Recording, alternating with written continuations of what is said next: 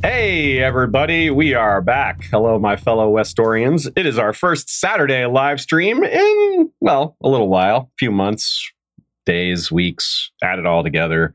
You get some number. It might be accurate.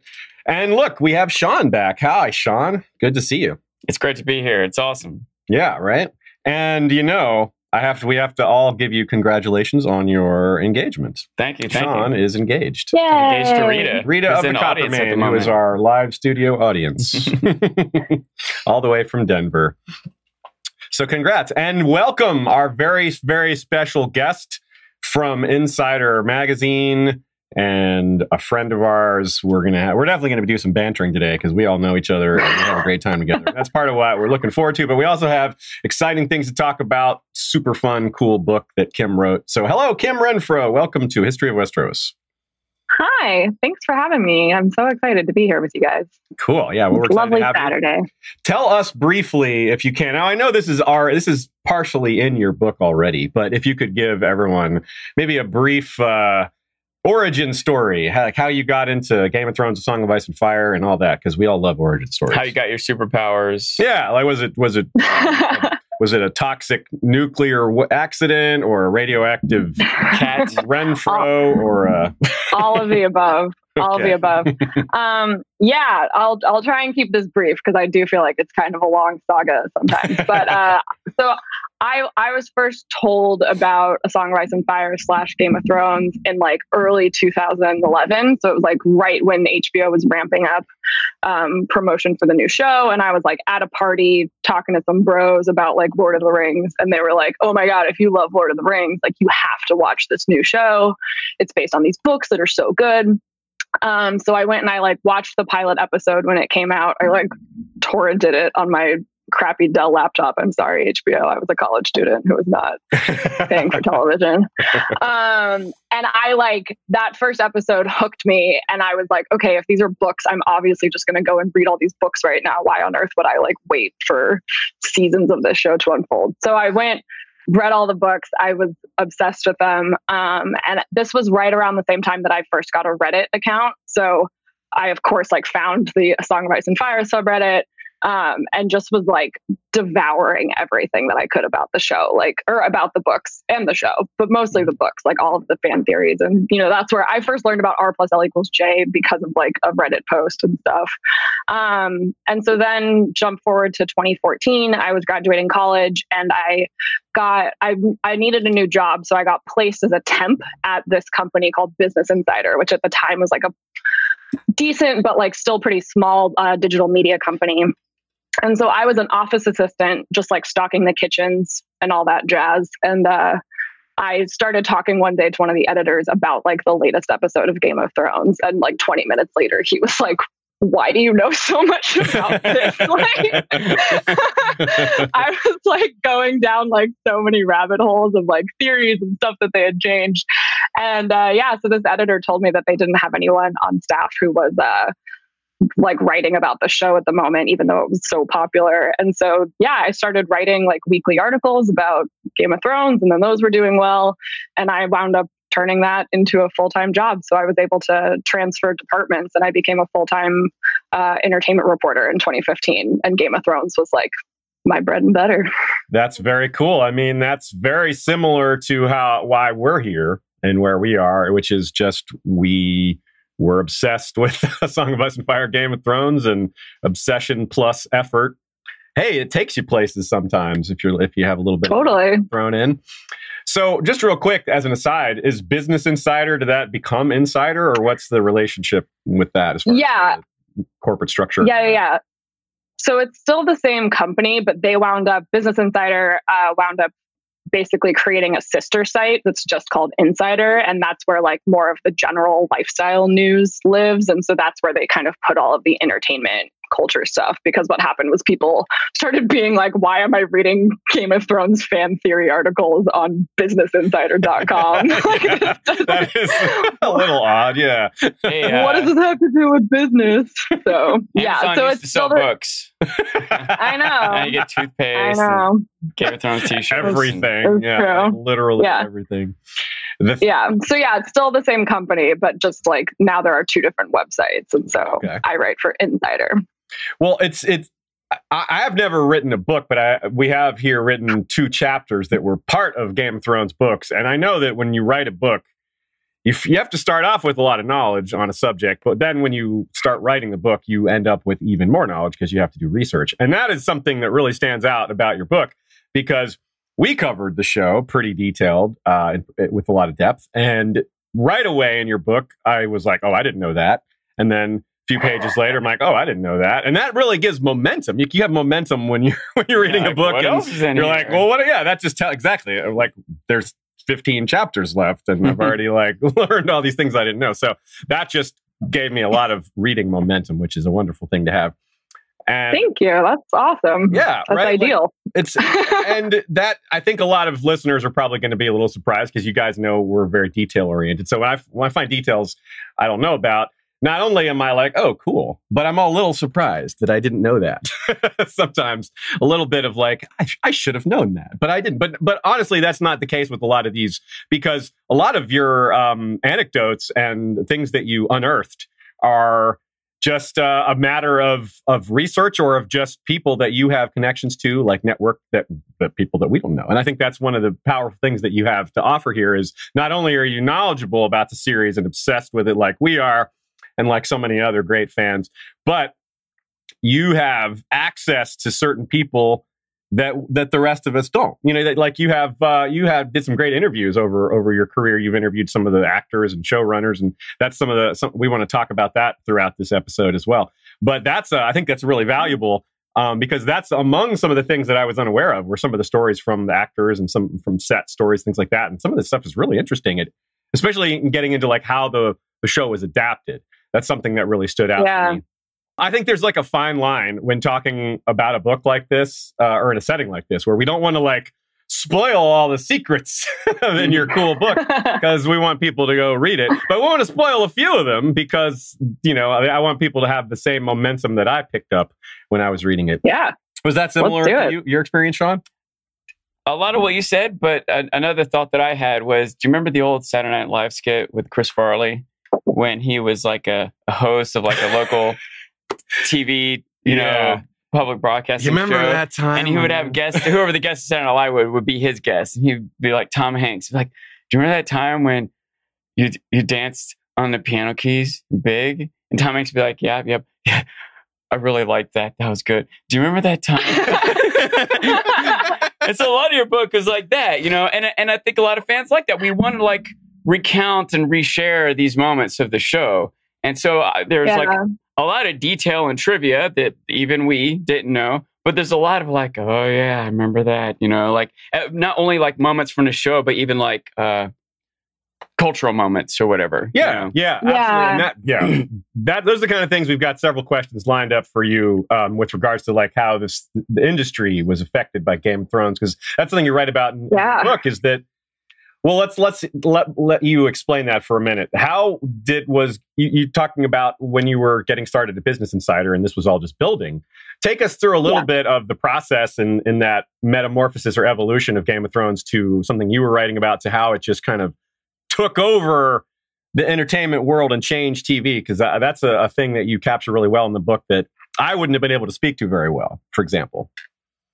Yeah, I mean, I think it's so interesting that Game of Thrones kind of started just before like this, what is now called like peak TV era. Like it was sort of like part of like the ushering in of this idea that like television is doing cinema level like production and performances and like writing and all of that. And so in the last decade, like the way that people watch TV has changed. And I also think the way that people consume writing about television has changed. And that's because of stuff like what I do in digital media. Like in 2011, all of these sort of like blog style sites like BuzzFeed and Business Insider and like all of these digital only publications were like in their very nascent stages of figuring out like what works and what doesn't in terms of like capturing people's attention online. And so, yeah, for me, it's interesting because when I first started writing about the show, my approach was always like, I had read the books and I was watching the show, and I was seeing this like deep gap in knowledge between what was happening on the screen and like what had happened in the books for certain things. Like there were some characters that were just kind of like barely introduced, or there were, I don't know, like things that were teased that like I knew where that was headed because I had read the books, but obviously someone who was just watching the show hadn't. So I started trying to kind of like bridge that gap of information and be like, okay, I'm talking more directly to someone who's only watching the show, and I'm helping enhance their viewing experience by being like, here are all these things that like you might not have noticed in the episode, or that were actually references to all of these other things, so that someone could walk away from my article and hopefully feel like they are like smarter about this thing that they love, or that they can go and tell their friend like, oh my God, did you not like this? Blah, blah, blah. I don't know. That was always like my goal. But really I think part of that, thanks. And I think there are some times when I'm like, oh my God, I feel responsible for like creating this trend of being like, the craziest Game of Thrones theory might come true next season. And I'm like, so like those were articles that I was writing, but I was like in 2014 or 2015, I was being like really selective, and I was being like, okay, here's why like Clegane Bowl is like such a big theory. And then like that did wind up happening, or like sure did. I was talking about, you know, like R plus L equals J and all of like the hints that the show had given us, like this is like actually going to come true. And so I feel like I was being really choosy about like the quality of things. And same thing with like Reddit posts. Like I would sometimes write up like, oh, there's like this like really popular theory going around on Reddit. But I had spent so much time on Reddit that I knew the difference between something that was like high quality analysis that everyone was like really excited and engaging with versus like a shit post that has like 17 comments and 2 upvotes, and like, you know, like that's not something that we should be giving attention to. And yet I think that over the years, other writers or people just started like assigning out Game of Thrones articles to people that didn't really know what they were talking about. And it just like turned into this entire economy of like clicks and mania around the show that I think was just like, it was bananas. Like you could literally write anything that had Game of Thrones in the headline and people would probably click on it. I mean, that's true in the publishing industry, right? You put like, it's blah, blah, blah, Game of Thrones. Like they just, everything, they try to tie it to Game of Thrones and like new TV shows. Yeah. Like, it's the next Game of Thrones. Yeah. Yeah. Yeah. So it's interesting that specifically like what I do for a living was, I think, deeply like I only have this job because of Game of Thrones, and I've been able to successfully apply that formula to other TV shows and stuff. But it's been really interesting to see how competitive it got over just the last like 3 years. It's changed. How many, can you tell me, because I've never been on Reddit, so I don't have a good perspective. How many?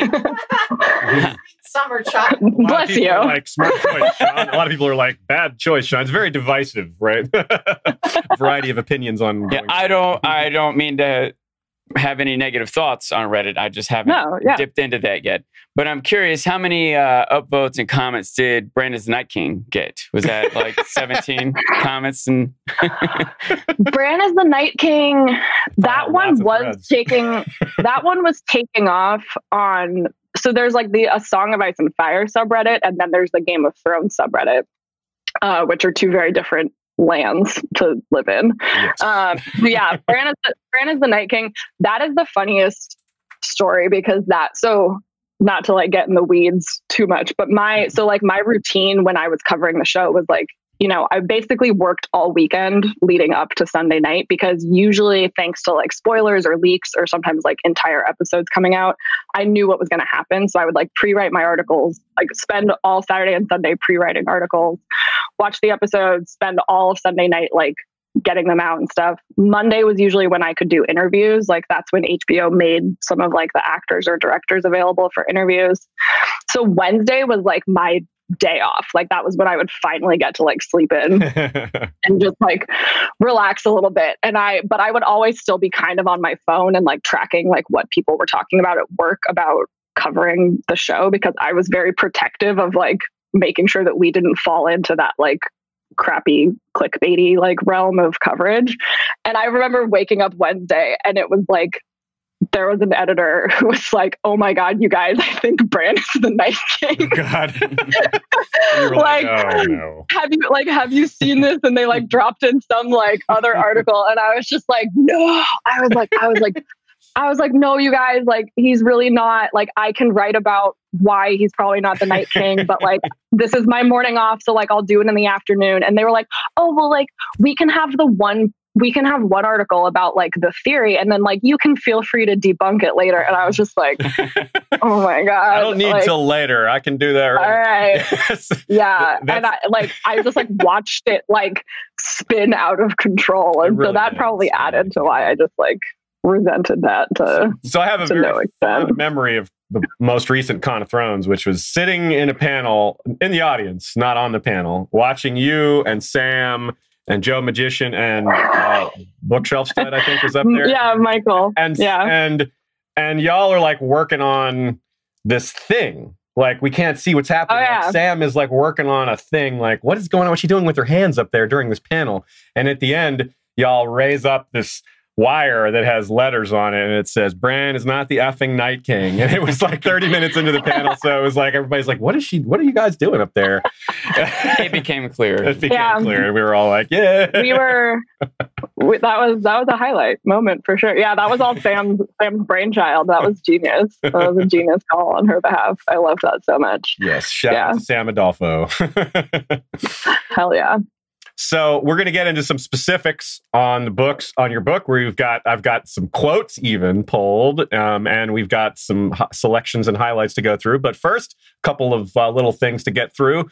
I want to give thanks to our patrons. Speaking of making this all possible, Game of Thrones made this possible, and the patrons have also made this possible. So I want to give thanks to folks like Telenis the Talon, King of Gogassos, Rider of Telarius, the Red Dragon with scales, horns, and talons of Midnight Black, and of course, Jeff Gnarly, the Long Snapper, History of Westeros' first sword. So, there's a tradition around here where sometimes our listeners, live viewers especially, send in donations to get our guests to say a certain tongue twister. And so the time is nigh. Kim, can you please say Irish wristwatch 3 times fast? Irish wrist. No. The answer is no. You start with 1 time. Irish wristwatch. Why is that so hard? It is really hard. Irish wristwatch. Irish wristwatch. Irish wristwatch. Yes. As this lulled you into thinking it was going to be no big deal, you practiced it like 500 times before the... That was impressive. Every night before I go to bed, I say no. It's like Arya with her list. So quick announcement. Valar Rereadus is ongoing. Of course, we're rereading all the books with the show information in mind, as well as Fire and Blood and everything else that's come out since our last reread, which we haven't ever done an official reread on the podcast. But it's very fun going through all that and attaching all the things we learned from the end of Game of Thrones to the foreshadowing that we're seeing as we go through. We're on episode 10 out of 12 of A Clash of Kings. And thanks to patron voters, we're shortening the length of the episodes. They've gotten too long. We're going to do 5 chapters a week for Storm of Swords instead of 6, as we were doing for Clash of Kings. Patrons have spoken. It says I have spoken on my shirt, but really they have spoken, and we will go with that. So, Kim, this is the first book you've ever written, right? How cool is that? Was that take us through a little bit of the process of like writing a book? That's a big deal, big step in your career, huh? Yeah, that was the hardest thing I've ever done in my life. Very nearly broke me. It was the first time I had ever even thought about writing a book. People keep asking me like, "Oh, what's the next book?" And I'm like, the only reason why I felt confident in that writing a book about Game of Thrones was something I could do is because like, I already had this back catalog of like hundreds of thousands of words already. So I knew that I like had like some material to draw upon. If I write a book, it'll definitely be a self-autobiography. That's got all that. Yeah. That's the way to go. Yeah, it was really daunting, but it was about the time that they had finally announced when the final season was coming back. So I knew that we had this like chunk of time, and I just kept thinking to myself, like, somebody is going to write a book about this show. Like, it is the biggest TV show that has ever existed, arguably. If they aren't already writing it, they're going to. And I just at some point decided that I wanted to be that person, or at least one of them. So yeah, it was really daunting. It was very stressful. I keep being told that like nothing about the process of me getting a literary agent, getting a book deal, and writing the book was like normal. I did all of that in literally a year. Like the point from which I like pitched the book, got my book deal, and turned in the book, and it came out was like exactly 13 or 14 months or something like that, which is really very fast for the publishing industry. And it was really hard because I was covering the show professionally and having to finish my book at the same time. I had written as much of it as I could without seeing the final 6 episodes. But yeah, that month, like April, May, June of this year was like the hardest I've ever worked. And it was exhausting, but it was, I'm very proud of what I accomplished this year, and it's pretty rad.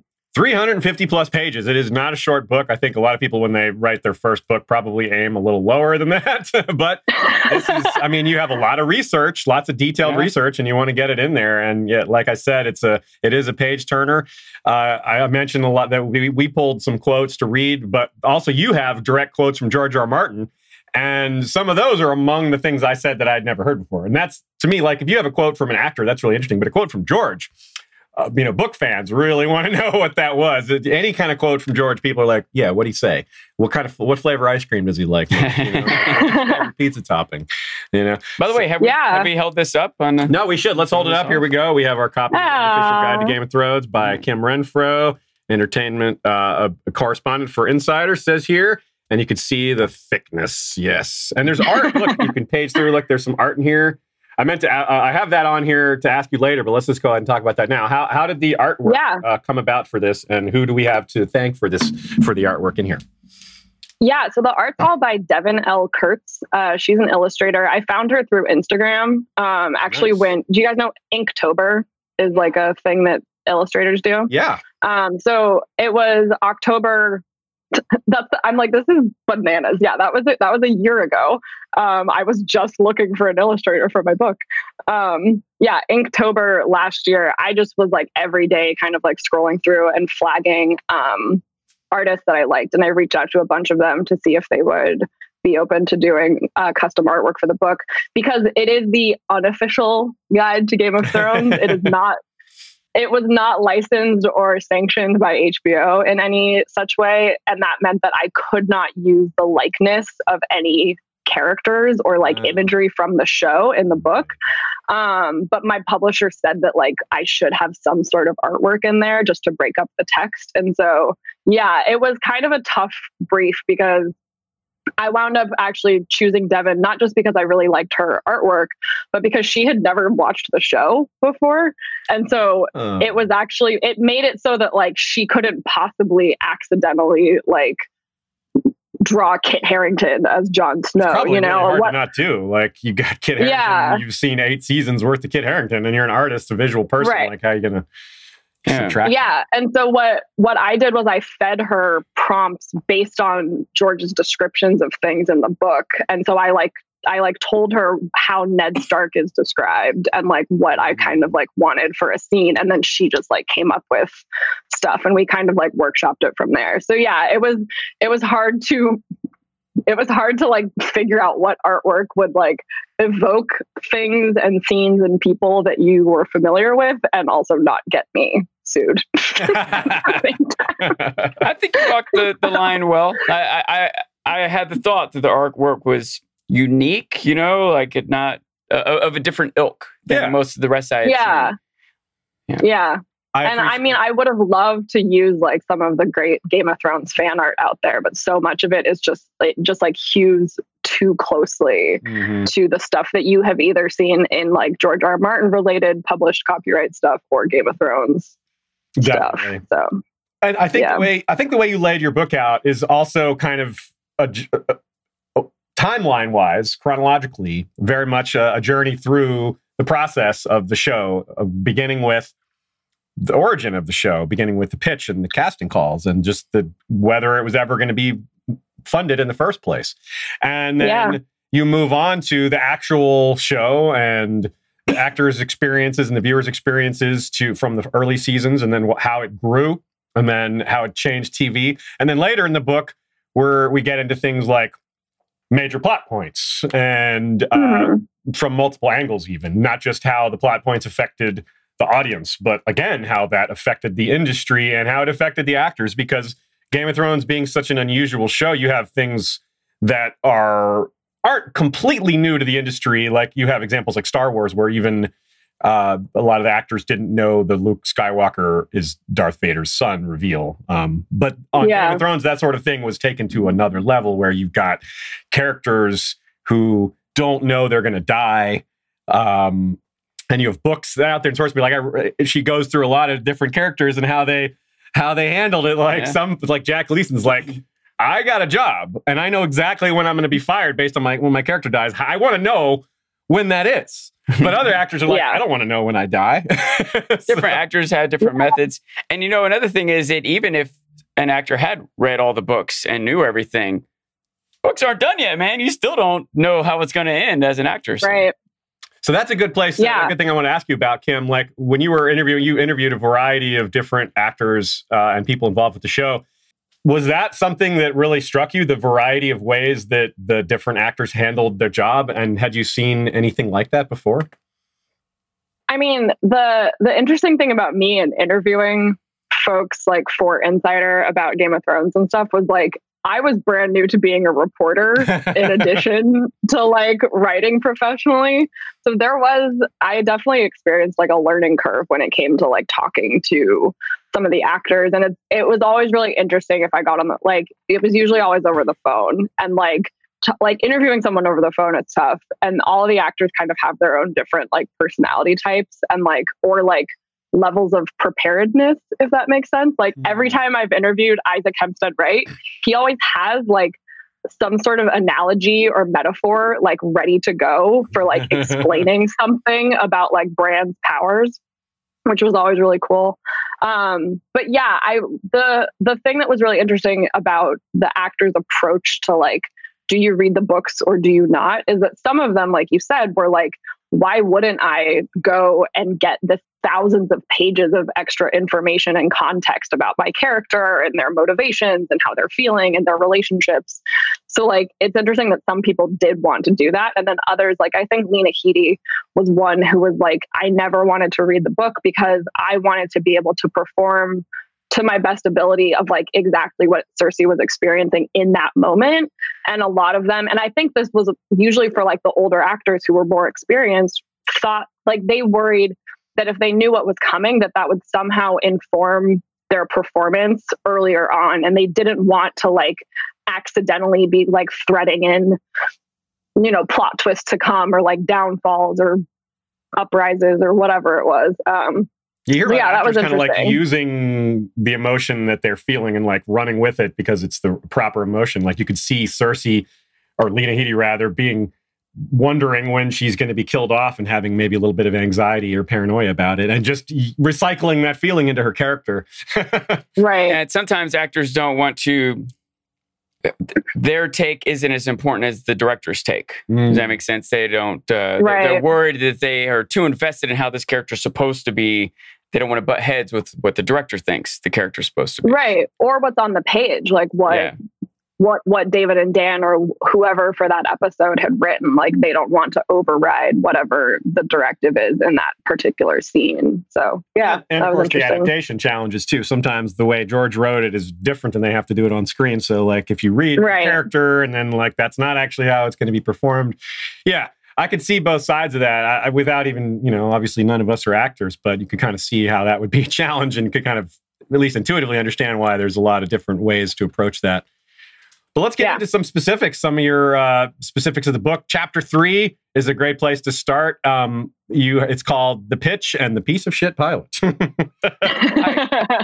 I say real quick that talking about the organization of the book, my original intention, which is kind of like skim through, read a couple highlight chapters, but I just started reading it from the beginning. I got, like you said, like the way that Kim presents it through the course of the show being set up was sort of a narrative, It was like exciting to follow. And even though a lot of this stuff I knew, a lot I didn't know, but even a lot I knew, having it consolidated, all the different random bits of trivia through the years kind of being put together into sort of a story.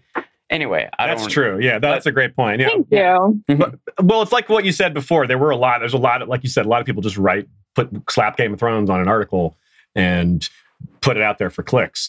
And there is a lot of that. And so that's part of why these, highlighting the people who did it right is important, because you got to cut through all that. And real recognize real. And we know you're a real fan. You're the level of detail. It's the opposite of what I said happens when I'm reading other articles sometimes or other books and be like, well, they got that wrong. And then a couple days later, they got that wrong. So then I'm like, well, what else did they get wrong? It's the opposite of what I was saying with your book. I'm like, oh, I didn't know that. I want to keep, I didn't know that. Thank you. I am fully like, I'm sure that there's something. Oh no, I know I already got something wrong. I identified an episode. I said the wrong episode number for like a title, and someone very nicely tweeted, DM'd me a photo, and they were like, just want you to know that this is the wrong episode title for this number. And I was like, no. So that is all that to say is that I am not perfect. I do not claim to know every single thing about this show, but I did do a lot of research, and especially with those earlier seasons, because I watched the first 4 seasons as a fan. I wasn't professionally covering the show. I wasn't even thinking about what a good article would be about this episode. I was just watching it. So for me, going back and working on this book with those earlier seasons, that was the first time that I had really read a lot of interviews from 2009, 2010, 2011, 2012 with George R. R. Martin and the showrunners. And especially because back then, I feel like they were a lot more open because they didn't know that this was going to be a super popular thing. So it was like Tom McCarthy, the director, was talking about that original pilot and this whole interview about a different movie that he was working on. And it's back that in 2011, no one was being cagey about details about the set or anything like that, because the show wasn't this massive phenomenon. And so that was really fun for me, was going back and kind of re-examining those earlier seasons with the lens that I have now of being okay, what can I pull out of these interviews, or what did I not know before? Because if I didn't know it, then there's a good chance that someone else probably didn't know. You're looking back at them and being like, sweet summer children. Little did they know they'd be handing out fake scripts, filming fake endings, and actually using anti-drone technology to stop people from spying on their sets. I mean, damn. Yeah. It's a literal arms race, this stuff. It's unbelievable. Yeah. There's an entire chapter that got cut from the book that I might still try and publish someday. It's just a blog post or something that was all about the spoiler culture that sprang up around. My editor decided that it seemed my editor was worried that people wouldn't really care about that aspect of it in 5 or 10 years. And the idea was hopefully for this book to be something that someone could pick up at any point. But yeah, I wrote this entire thing about kind of the way that the leaks and all of this intense leak and spoiler culture rose up around the show. But yeah. That's a whole other. Maybe someone should do a project on that with crossing a few other barriers Star Wars and a few other things that have a problem. But it's a really fascinating thing, because that's a perfect example of something the way industry has changed. That wasn't really an issue, other than little tiny examples like the Darth Vader one, which there's no drones involved in that. That's just general information leaking, rather than we're not talking about technology being involved to spy and things like that. So let's talk about chapter 3, The Pitch and the Piece of Shit Pilot. This was really fun to read because, like you said, you were a fan season 1 through 4. We had our show, the History of Westeros podcast was going, but we weren't really covering the show to start off with. We were book focused, and we were kind of drawing off the fact that the show was bringing a lot of more readers to it. Case in point, a lot of people watched season 1 and were like, I don't want to wait till next year. I want to know what happens. I want to read the next book now. Do I get credit for being patient? You get partial credit. So this was really fun. Talk to us a little bit about this process and the pilot and how crazy it was to see how little everyone kind of was feeling out this process and how little a lot of people knew what they were doing, because so much of this was new. Like the style, so much of this is new. The industry was new. Having epic fantasy on TV was kind of new. Dave and Dan were new to making TV. George wasn't new to TV, but almost everything was. There was so much broken ground with all this, including the way this broke down. Like the way you describe it in the book, the pilot was a failure, and that should have doomed it. But right.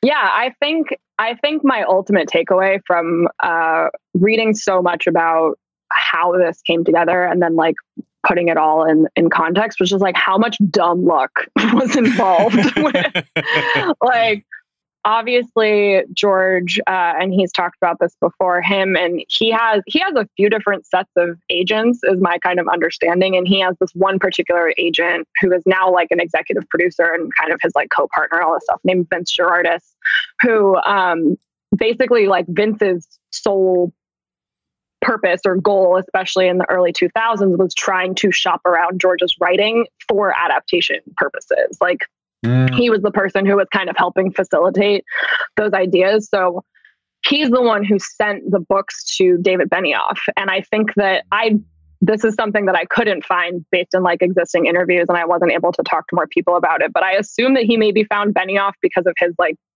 script to adaptation experience a little bit. Like Benioff had done some of that before. David Benioff reads these books and like sends them to Dan Weiss, who was his really good friend from college at the time and his kind of like writing buddy. So they on their own loved these books, were obsessed with them, and they decided that it would work best as an HBO show. And George had been kind of like privately thinking like, this should probably be an HBO show, because he had been approached so many times, usually for movies. And every time he was like, no, you can't turn this into a trilogy movie. No, you can't turn this into like, a 30-minute on cable TV show. Like, no. So like when they sat down for that lunch, it was already kind of serendipitous that they had separately been thinking that this would work really well for HBO. And so then they like bonded, for lack of a better term, over that.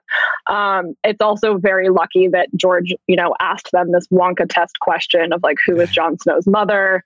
And David and Dan had already been talking about that on their own, and they had the right answer ready. And then, reading. So it's called the Show Bible is like the term for it. And that's this like massive document that it includes like a pitch letter, sometimes an outline, and a lot of TV producers and like showrunners will put together like a show Bible when they're first thinking about making a TV show. So that Show Bible is available to read at a local library here in Los Angeles. Oh. Called the Writers Guild Foundation. Anyone can go there. You don't have to be a Writers Guild member, but you can't take anything out of the library, and you can't like document it or you're not supposed to take pictures. You can't whatever. So when I was writing this book, I spent a few weeks just like sitting in that library and working on my book with like a iPad basically. And so the Show Bible is there and you can read the entire thing. So in that Show Bible for Game of Thrones is the pitch letter that they sent to HBO. And that was just like, reading that is so fascinating because I'm like, it's a study in like, how do you package something like this for an executive producer or for the HBO brass who are, potentially spending millions of dollars on this show, which they wound up doing. But it's also like Benioff and Weiss are so brazenly confident in that pitch letter. Like they knew that people would love this story, and they wrote about it. They weren't wrong, but I'm also like, those guys had never worked in television before, and yet like, and I've talked about this with some friends before, but like for me, pitching my book, part of the way that I had to get a book deal was putting together a book proposal, and there's like a section where you have to kind of like talk about yourself and kind of like pump yourself up as being like, yeah, I'm like the person who can write a book about Game of Thrones. And that was like very hard for, like, I had a very hard time, you know, like basically bragging about myself on the page or whatever. Benioff and Weiss had absolutely no modicum of like of shame that I could pick up on. Like they're like cursing throughout it and being like, people are gonna lose their minds, and like, but like in much more graphic language. And just like, again, they weren't wrong, but it's impressive to me that like those two guys were so certain about the prospects of the show, and then they you know, that pitch letter worked on HBO, they got greenlit for a pilot, and then the fact that the pilot was so bad that like they have called it a piece of shit, their friends have referred to it as a piece of shit. And I think for what's interesting to me about that again is that and you can also read the original pilot script at this same library. So if you're ever in Los Angeles, I suggest going to the Writers Guild Foundation Library. So you can read this show Bible. You can also read the entire original pilot script, which a version of it is online. Also, there's like a PDF floating around online that you can find, but there are two versions in the Writers Guild Library. So I think it's like an even earlier version. But reading that script, it is like entire paragraphs lifted from George's book from A Game of Thrones. It's just like entire swaths of like description and dialogue. And they, I think, were back then a little more cagey about changing things too much. Like they knew that George's writing was so solid that I feel like they kind of thought that all they had to do was put that into like a TV script format and they would be good to go. And that's just not how television works. Like you have to kind of spoon feed audiences a little bit more. So when you compare the two scripts side by side, or even if you're just reading that original script and then like watching the pilot episode, which that's what I started doing. I would like read a scene and then I had my laptop in the library. So I would like watch the actual aired version and like compare the two and like what they had changed.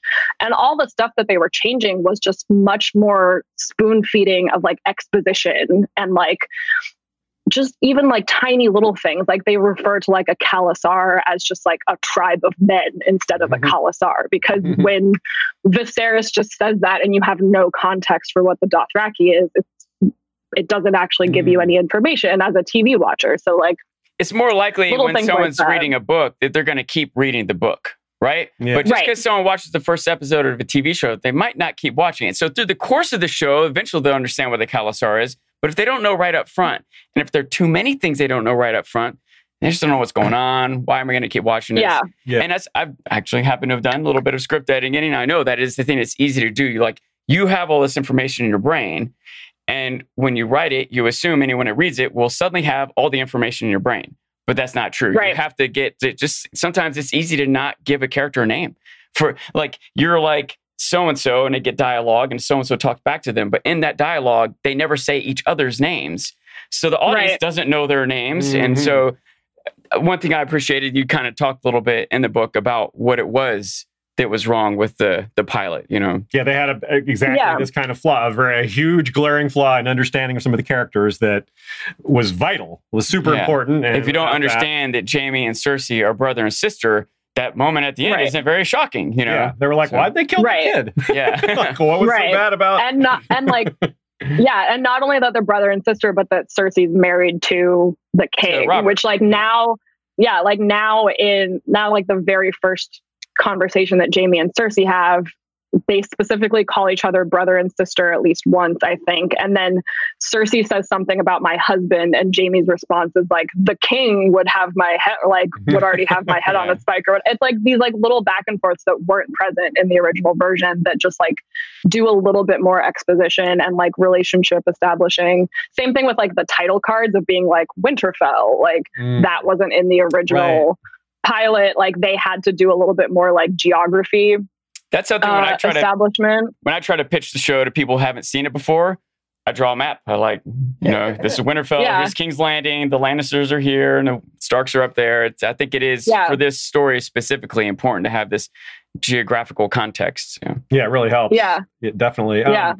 One thing I really appreciate too is you broke down how some of the details of the way the pilot parts of the pilot were saved, which I think a lot of us didn't know. That. For example, that connects a dot that a lot of us were wondering about.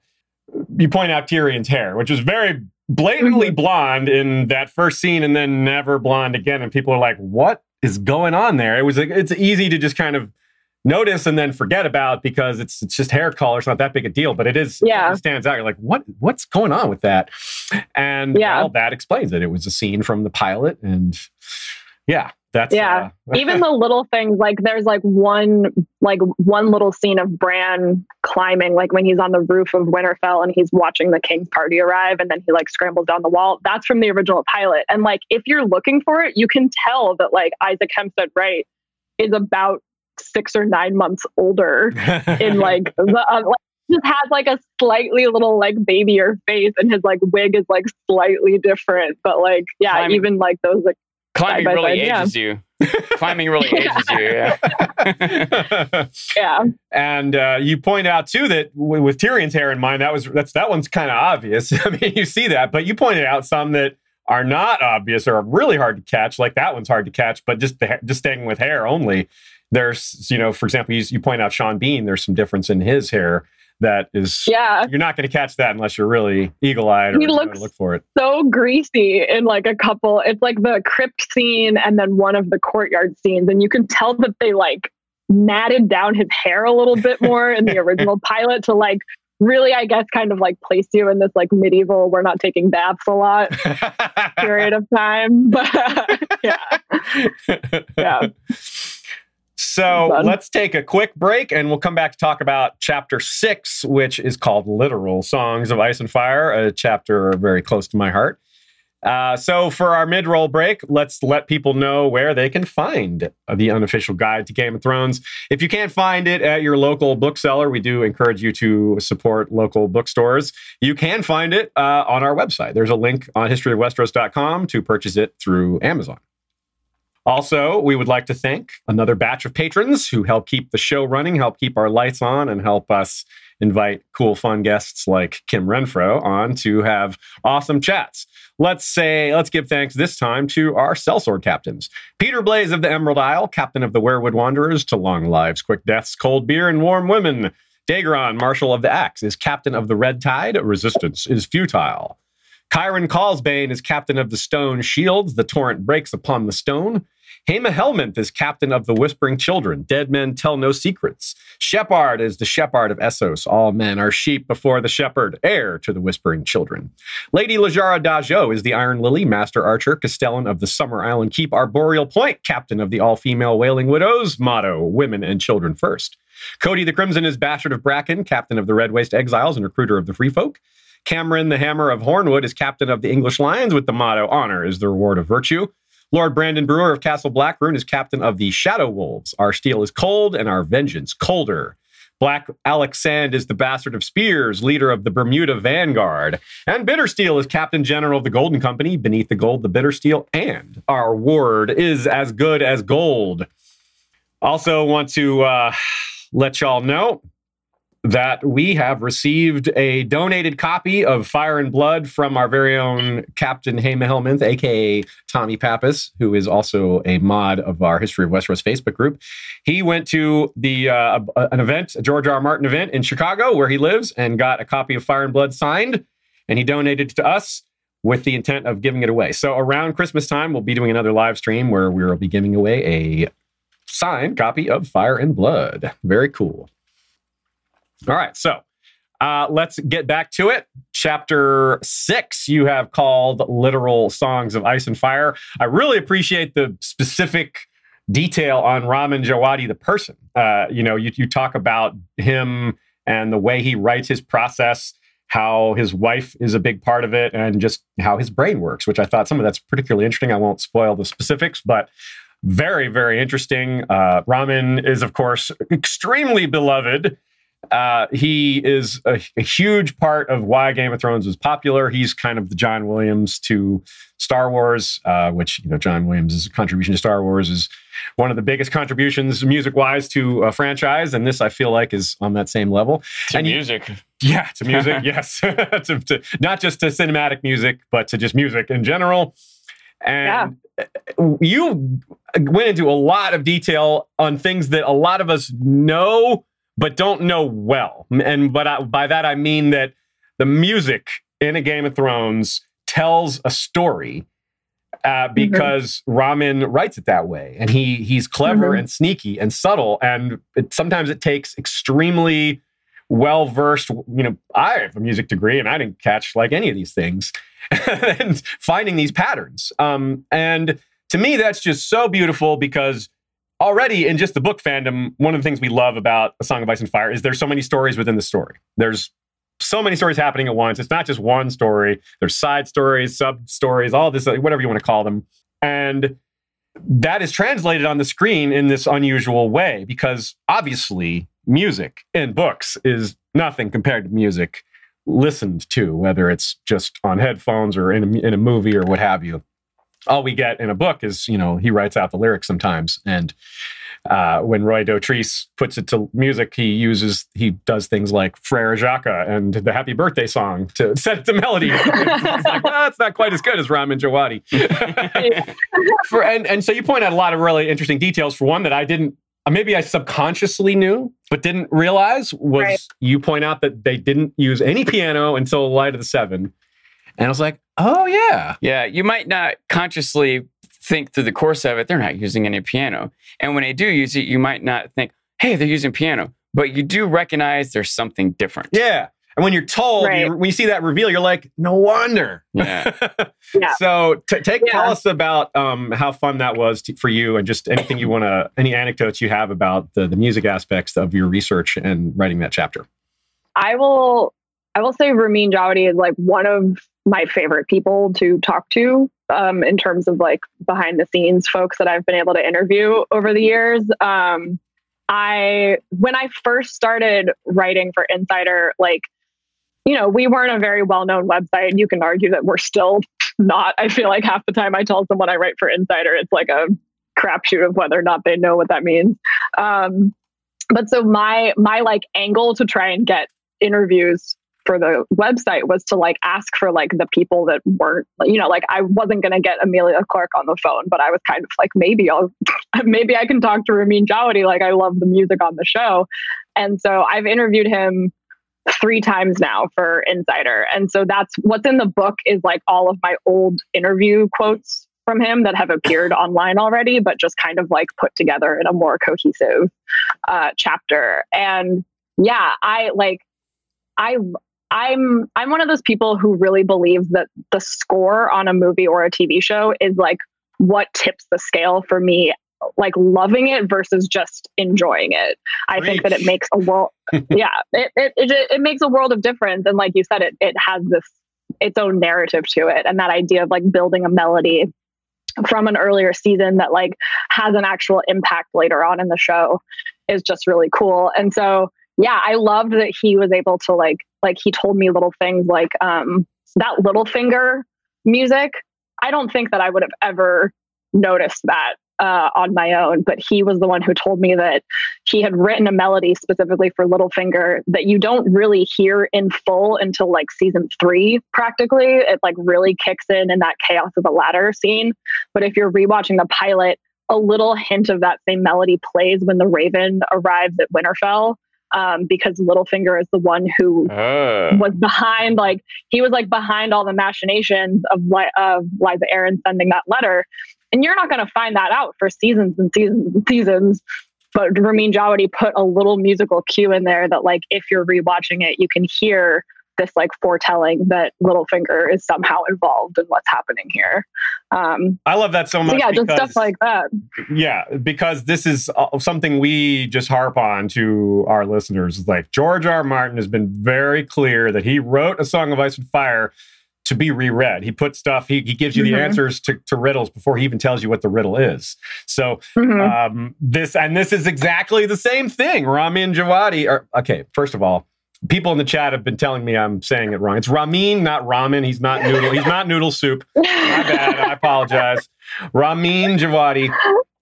So he's basically, he's captured George's technique. Not that George invented this technique, but he's fit in with what's there so well. And we just love that. I appreciate that so much. Yeah. And he's a very cool guy also on his own. Like, he's so humble. He's very like kind of like soft spoken, just like chill, is like obviously a master of his craft for being so young too. I don't know exactly how old he is, but I think he's in his like mid to late 30s. He'd never be able to write a pitch pumping himself up to HBO like D&D, right? No, I don't think he would. He'd have to send a sample of his music. That would tell the story. Yeah.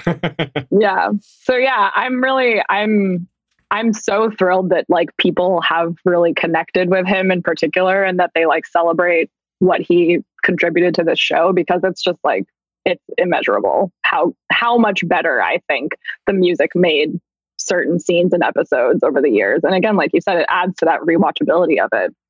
And this is something that is really big. I think that you as someone who's a real fan, I keep using that phrase. I don't think that's a good phrase to use, but people know what I mean.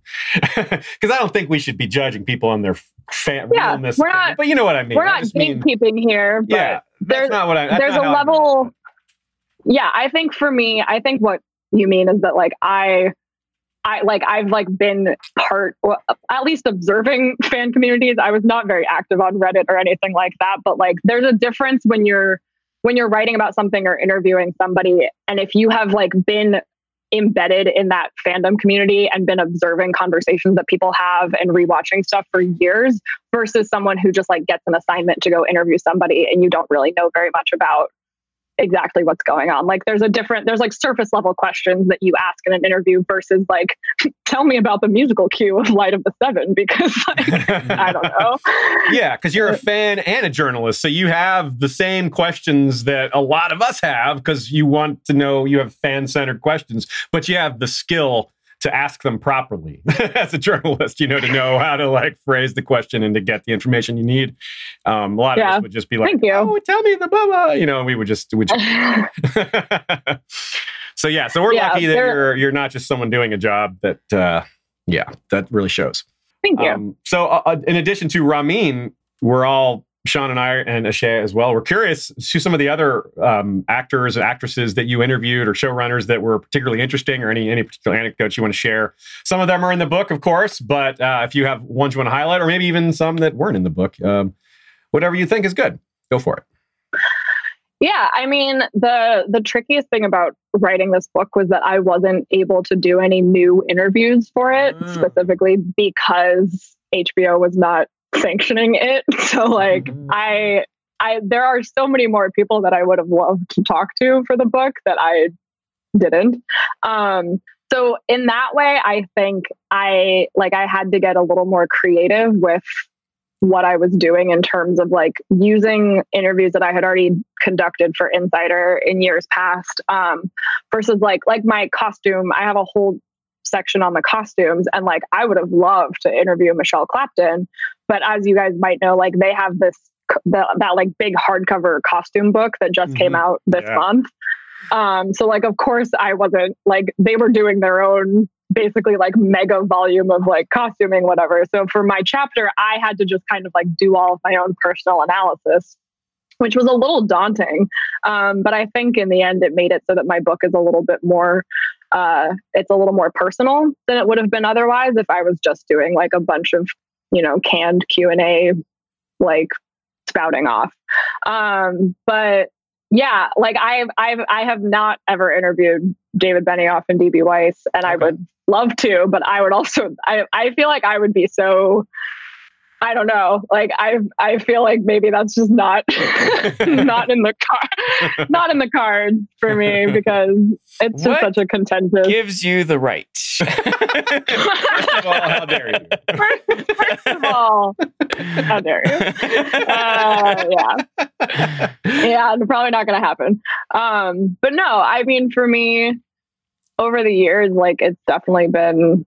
Yeah, highlights of my life have been the times that I have been able to like go to the premieres and like talk with people, and like when I saw, and not to be all like I don't want to be braggy. This is when I'm like, I don't know how to talk about. No, brag, do it. This is your moment. It's like when I went to the Emmys this year for the first time. I was like doing like red carpet reporting. And I interviewed Liam Cunningham and Isaac Hempstead Wright, and Liam Cunningham like recognized me a little bit, like, because the very first time I interviewed him, they said like, oh, this is like Kim Renfro's on the phone. And he was like Renfro, like in his like Scottish, Irish accent, whatever it is. But he was like, he was like asking me where my name was from, because he kind of like recognized that it was like some English, Irish, whatever. And I was like, I don't actually know where I'm from. But so he kind of knew my name. And I was like, that is so crazy. Like I'm standing here like on the Emmys red carpet, and like Liam Cunningham is like, oh yeah, Kim Renfro, I know you. And I was like, okay. So yeah, it's very cool. And also at that, I went to the HBO after party for the Emmys, and like I saw Ramin Djawadi, and he recognized me also, because I've interviewed him 3 times now. And it almost seemed like he wanted to like chat, but I was so like, hello, good job. Like, and I just kind of like kept moving, because I didn't want to like be a weird person who was like imposing on their celebrations. But yeah, I feel very, very lucky that I get to do what I do. And it's really fun. I really loved y'all. Anyone who picks up the book, or maybe already has, you're going to really love the section on what she has to say about Conleth Hill. And and that's stuff that I think people have heard before, like blurbs, like little hints here and there have emerged over the years that Conleth Hill is a great dude. And he's excellent. Confirm that. He's great. So the next chapter I want to talk about a little bit here is chapter 7. It happens to be the next one. Words Are Wind, Greatest Moments in Series History. And I really enjoyed this section, but I also want y'all who are watching live or listening live to chime in with some of your favorite moments in the series. Now, Kim, you picked a wide variety of quotes, and I appreciate this. May be in a vacuum to our listeners. This may sound funny for me, a little odd for me to say it this way. You noticed you picked a lot of quotes, some of which were also book quotes, but a lot of them were show-only quotes, and I think that's good, because while you obviously have read the books and know them really well and weave that into this book, it's more about the show than the book, so it's appropriate to kind of highlight the things the showrunners did on their own. It is the unofficial guide to Game of Thrones, not the unofficial guide to Ice and Fire. Right. So a good example I picked out. So yeah, folks, weigh in with your favorite moments, but also an example that I pulled that you gave is, which also touches on the difference between book and show, is the challenge of adaptation and presenting the information. Like Sean said, you have to, what we know isn't what the audience knows. You have to present it in a certain way that works for TV. And with Ned's execution, which is a perfect example, because it's also a redefining TV moment. So a lot of things happening in this moment all at once. And the way you put it is that in the book, it's from Arya's point of view. So you're not in Ned's head. You don't see Ned's, you don't have close up of his eyes. Arya's too far away for that. But what you do have is the way they changed it. You describe it very well, how they used like Sean Bean's eyes, and he was like gesturing to Yoren, and they were able to show that. Mm-hmm. And that's really good. And you actually pointed at, and this is yet another example of something I didn't know, was you pointed out that George had a comment on that change.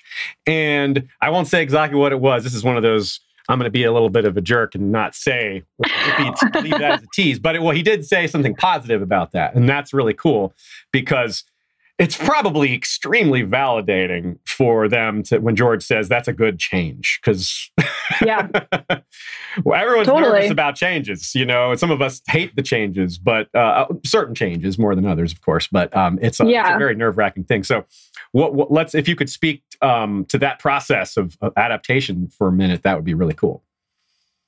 Yeah, I think that Ned's execution is a good example of times in which it completely benefited them to have the ability to like show like alternative points of view. And so for Ned's execution in particular, I think that the buildup of tension in that scene is so well done. And yeah, like you mentioned, the addition of having Ned like clock the fact that Arya is there in the crowd, and like basically make it so that his last act, like the last thing that he can do and not like have any sort of impact on is protecting his daughter, was really powerful. And I think for the better. And yeah, that's just something where, because that chapter is told from Arya's point of view, we have no way of knowing what's going on in Ned's head. And the fact that the last time that we are in his head is in that dungeon scene, which is another, like, God, it's just a beautiful episode of television. Mm-hmm. But like that scene, with the way that they pulled off that scene between him and Varys, and like Conleth Hill and Sean Bean in that like quiet, just like the two of them lit by torchlight scene is so good. And it says so much. And the way that I like that they open the episode with that conversation. And so then as you're watching the rest of the episode, you're wondering what Ned is going to do, because Varys like leaves him with this choice of like, basically like your daughters or your head.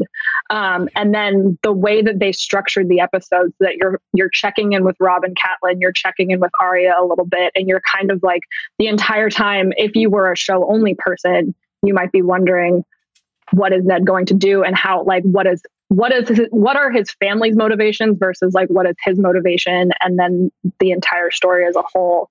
And I just think it's very, very well structured in a way that is unique to a TV show presentation versus what George did in the books. And boy, did it affect people. I mean, I had read the books already, so I knew it was coming, and I was kind of like in that gleeful, like a lot of people were with the Red Wedding, like, how are people going to react to this? And there were like friends of mine on Facebook the next day, like, maybe he's not really dead. And I'm like, sorry, y'all. Yeah, I know. But so that's a great segue to the first actual quote I've pulled from your book, which is both talking about how Game of Thrones affected TV, something we've touched on briefly throughout the episode, but haven't gotten into with level of detail. So let's do that now. And we'll start off with this quote. Sean's going to go ahead and read it. Something we might take for granted now is the way Game of Thrones reworked audiences' expectations about the pacing of a TV season. Ned Stark's death, the Battle of Blackwater, the Red Wedding, the Battle of Castle Black, Hardhome, the Battle of the Bastards. All of these were major events that any other series might have saved for its season finale. But the Game of Thrones took a literal page from Martin's books and sprinkled in huge, upending plot points earlier in the seasons. Yeah, that's super concise. I thought that was a perfect way to kind of explain all this and narrow it down. And I didn't really think about it that way, too. I mean, I knew, like, when you say Game of Thrones changed television, that statement is something that a lot of people can identify with. But when you get into the details of exactly how, that's not something that most people can speak to with expertise. Like, well, just because it was so popular because of the people dying, like, there's a lot more nuance to it than just that. So that's something I really appreciated. You got into a lot of detail with that. So if you could speak to some of that, while also would love to hear about the industry side of this. I mean, a lot of us, we saw these things as fans, but in terms of how it reshaped the industry, we don't know about that as well. That's a little outside of our sphere. So I think a lot of listeners would love to hear something about that. Yeah, I mean, as I said in that quote, it's very funny to like see my writing in like quote form. I'm like, oh yeah, and I did say that. You sure did. Word. Not bad, Kim. I, by the way, will like never read this book again if I can help it in my entire life. So nice. So yeah, the idea that the penultimate episode of TV is actually the most important, like show-stopping one, is something that I think some other shows were maybe doing, but now I think Game of Thrones made it a lot more common for you to not put all your eggs in the basket of the finale, but instead like do something very like dramatic and like game changing a little bit earlier in the season. And then it adds like an element, I think for TV audiences, that's a lot more exciting to feel like you don't precisely know what the pacing of a season is going to be based on the episode number. I think with Game of Thrones, it maybe became a little bit predictable for them that you would have something crazy in the penultimate episode, which is why, and then like, it's also really cool to me that Benioff and Weiss then used that to their advantage, because that's why Hardhome was a big surprise to people, because we were expecting something crazy to happen in episode 9, not episode 8. And so like the fact that episode 8 was actually their big kind of like blockbuster moment of that season was really cool.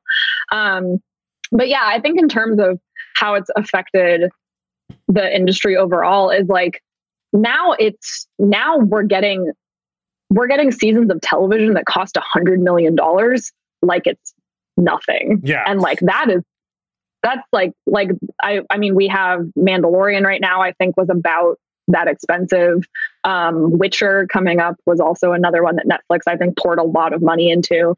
So this idea that you can take a blockbuster movie's budget and put it into television is something that Game of Thrones absolutely changed and made a lot more common. Especially given which type you said The Witcher is, and now we have Lord of the Rings show and a Wheel of Time show and Brandon Sanderson stuff has been options. You can really see where a lot of that money is going with genre wise. Yeah. Yeah. I also think that Game of Thrones, made it a lot more common for you to have like a true ensemble cast of core characters instead of just one singular star. And again, like Benioff and Weiss used that to their advantage when they cast Sean Bean, and he was by far the most famous person in this new show. So everyone assumed that that's the main protagonist. He's clearly the star of the show. Sean Bean's the most recognizable face here. We're going to follow him for however many seasons. They use that to their advantage to make Ned's death even more shocking for people who were only watching the show. But then once he was gone, it really, like when you look at award nominations and stuff, it's like, how are you going to pick a lead actor out of this set of characters when really they're all being doled out about an equal amount of significant character time and like great monologues and like whatever. This idea that you can have 8 stars of your show and like lead characters versus just following 1 or 2, I think is also a lot more common now. That was the crux of my note taking, by the way, was trying to determine who the main character was. That was my format. Was I would write the characters out on a page and like draw lines whenever they interacted and try to see who had the most lines coming from them. And I still couldn't figure out who the main, like I guess one character has 17 lines and one has 16 and one has 14. So I don't know if that really makes one of them the main character or not, especially because it would flip flop each episode. Yeah. So. Like Ned, you could argue Ned was the protagonist of Game of Thrones. But once you get past book 1, it's maybe Tyrion is the protagonist of Clash of Kings. Maybe he has the most screen time, but so this is a good point because we're talking about breaking the awards format too. It's yet another thing that Game of Thrones kind of threw a monkey wrench into. They forced the industry to change by being good in new ways. I want to come back just briefly to what you just said about the other shows and how much they're spending too. Because, or not how much they're spending, but about the use of Sean Bean and how that was a big surprise. That trick doesn't work anymore. Everyone knows the famous actor that lasts 1 season trick now. It's been done a lot, but before it was a new thing. So that's yet another thing that Game of Thrones is going to go down as unique because that's a trick that just isn't going to work again. Now that do the opposite, make it look like they're going to kill the guy off, especially if you hire Sean Bean, who everybody expects to die, and then whoa, he keep putting him in situations where like, oh, he's going to die, and then someone saves him. It's like, whoa, Sean Bean was saved at the last minute. That never happens. That's the plot twist is that he's alive. He's even in on that. That joke is so out there that even Sean Bean knows that. He's like, I'm always getting killed. I need to not get killed so much. Speaking of getting killed, the Battle of Blackwater was the first on-screen battle, like big battle they were able to do. Season 1 didn't have, any large-scale engagements like that.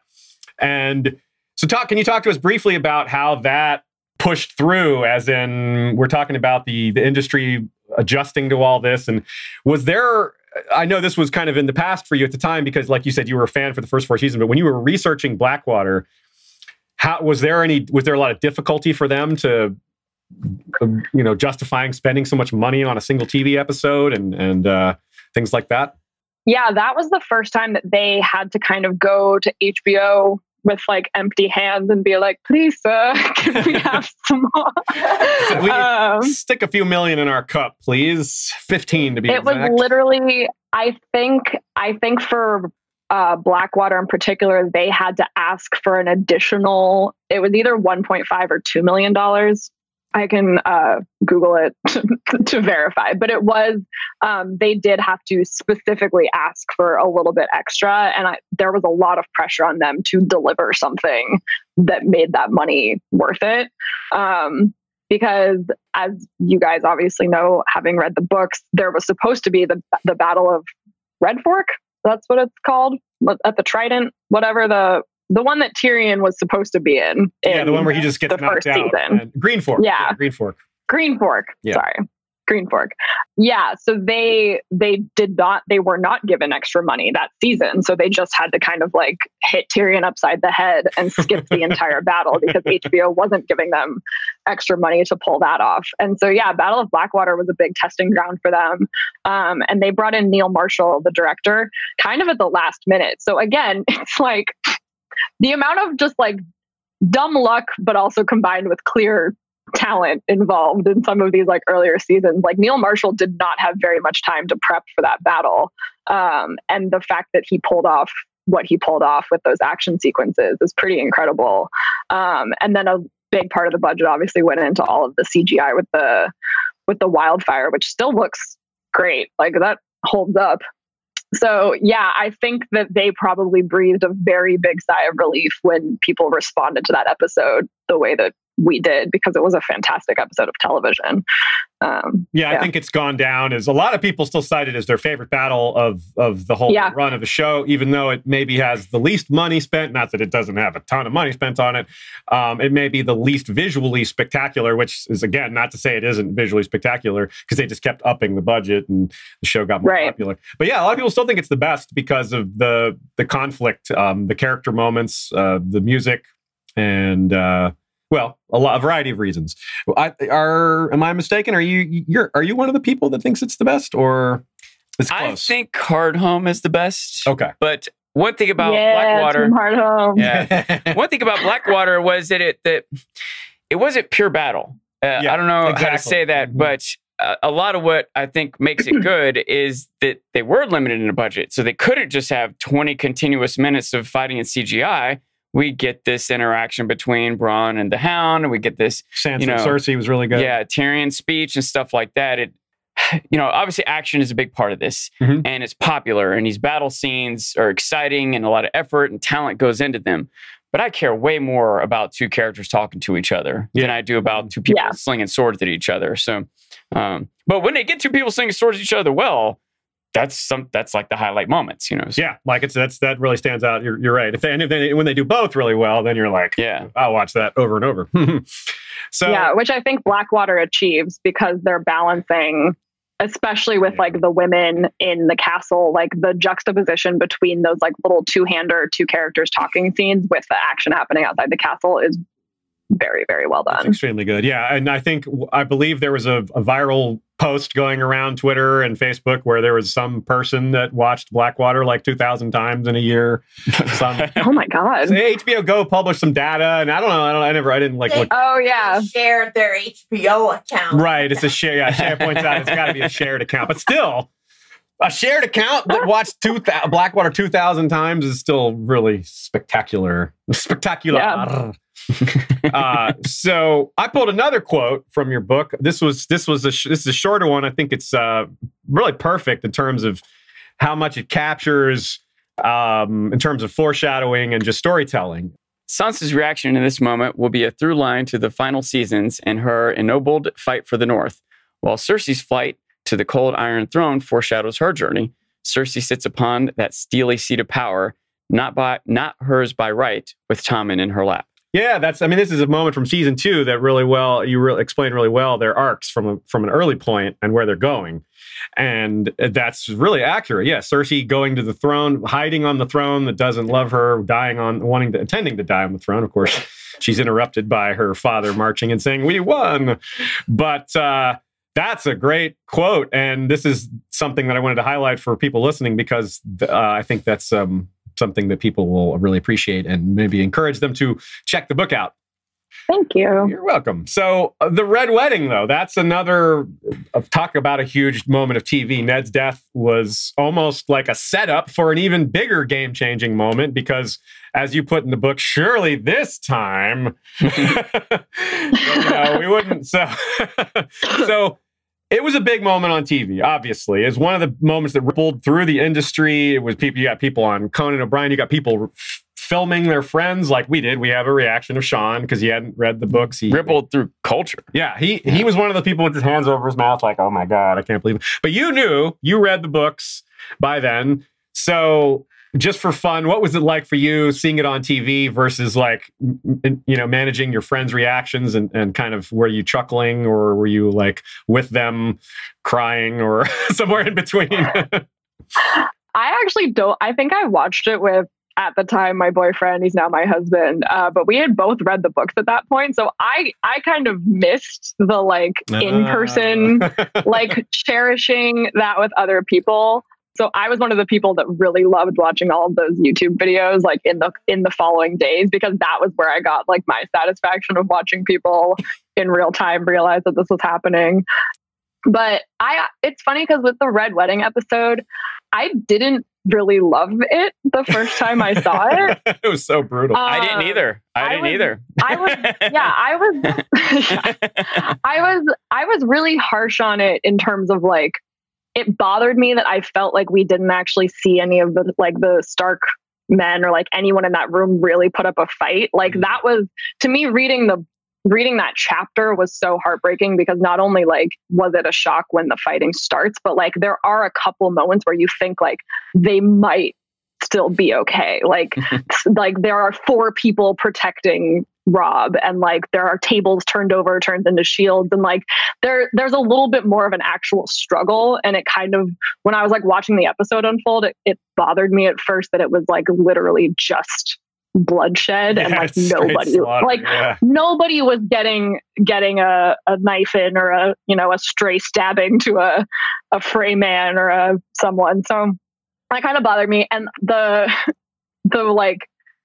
silent at like Catelyn's scream and then like the silence also like didn't sit well with me at first, because again, like in my head I had like that Catelyn's entire internal monologue and that like, not my hair, like Ned loves my hair. Like I was missing feeling that from her when I first watched it. And in the years since, and when I have done like my rewatches, it's definitely grown on me. And I think appreciate the choices that they made there. But it's interesting because at first I was kind of bummed out that it didn't quite match what I thought in my head it would look like. And now I've kind of come to just like understand them for their own separate adaptations. But yeah. Do you have a violent reaction anytime or some sort of reaction anytime you see like that Frey hat on someone? It's brutal. But yeah, you like that, the cultural impact of it was something that I saw happen right away, like people talking about it, and it really broke through, I think. And I don't think that the show would have been as popular if they hadn't made it to that moment. And that's the big thing that Benioff and Weiss have said, is that when they first started, like even like in their pitch and stuff, they knew that if they could at least get through 3 seasons, like if they could convince HBO to continue bankrolling the show for 3 seasons, that if they hit the Red Wedding, that was when they would capture like even more millions of people. And they did. They're right. They were certainly right about that. Yeah. So a little bit more about that. How did it impact the industry? Like Ned Stark's death was, a pretty big moment in the industry. But what about the Red Wedding? How did that? We talked about, people like from Conan to all these other TV shows were just all of a sudden talking about Game of Thrones. And did you see that impact on your side of things, or was that just maybe a little before you were doing this professionally, or what? Yeah, it was.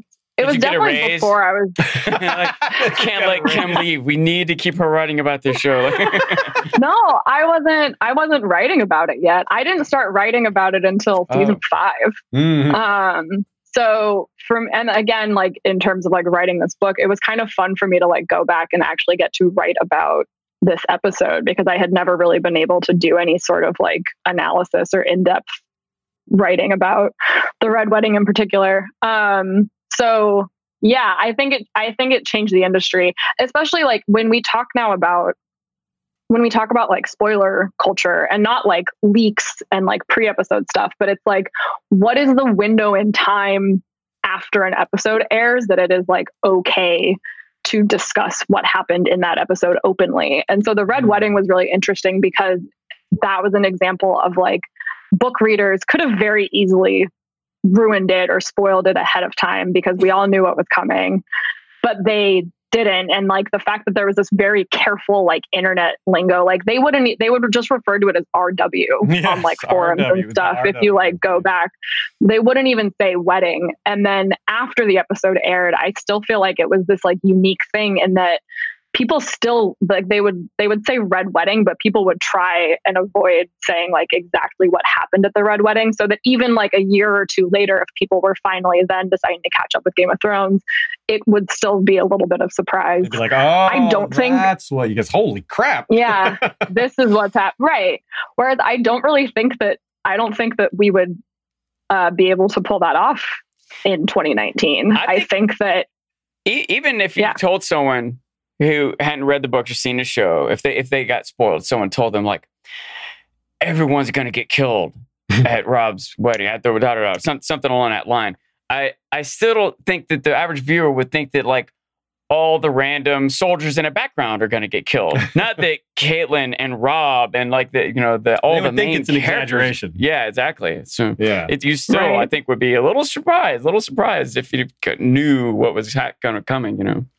Another, and I mean, it's a testament to the writing that even knowing what's knowing what's coming, it still doesn't lessen the impact. You're saying, it's actually seeing it versus just hearing casually like, oh, Rob dies. Yeah, you wanna see like exactly like I was riveted. I knew exactly what was going to happen, but I'm still like, how are they going to do this? And that same, I'm gonna have that same feeling when House of the Dragon drops. I mean, most watchers of History of Westeros podcast know a lot or everything about the Dance of the Dragons, but we knew all of book one back and forth, and we were still excited to see Game of Thrones hit the screen. So it's definitely the journey. It's not just the destination, especially with a show like this.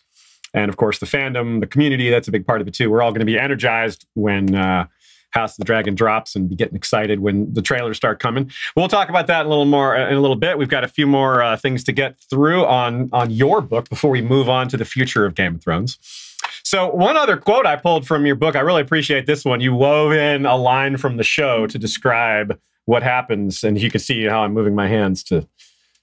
That's how you weave. That's how you weave right there. The quote is, and it's referring to the Red Wedding, you wrote, Rob fought, he lost, now he rests, which of course is Alistair Thorne line when he's being hanged, not hung. He's not a carpet, right? Not a tapestry. Not a tapestry.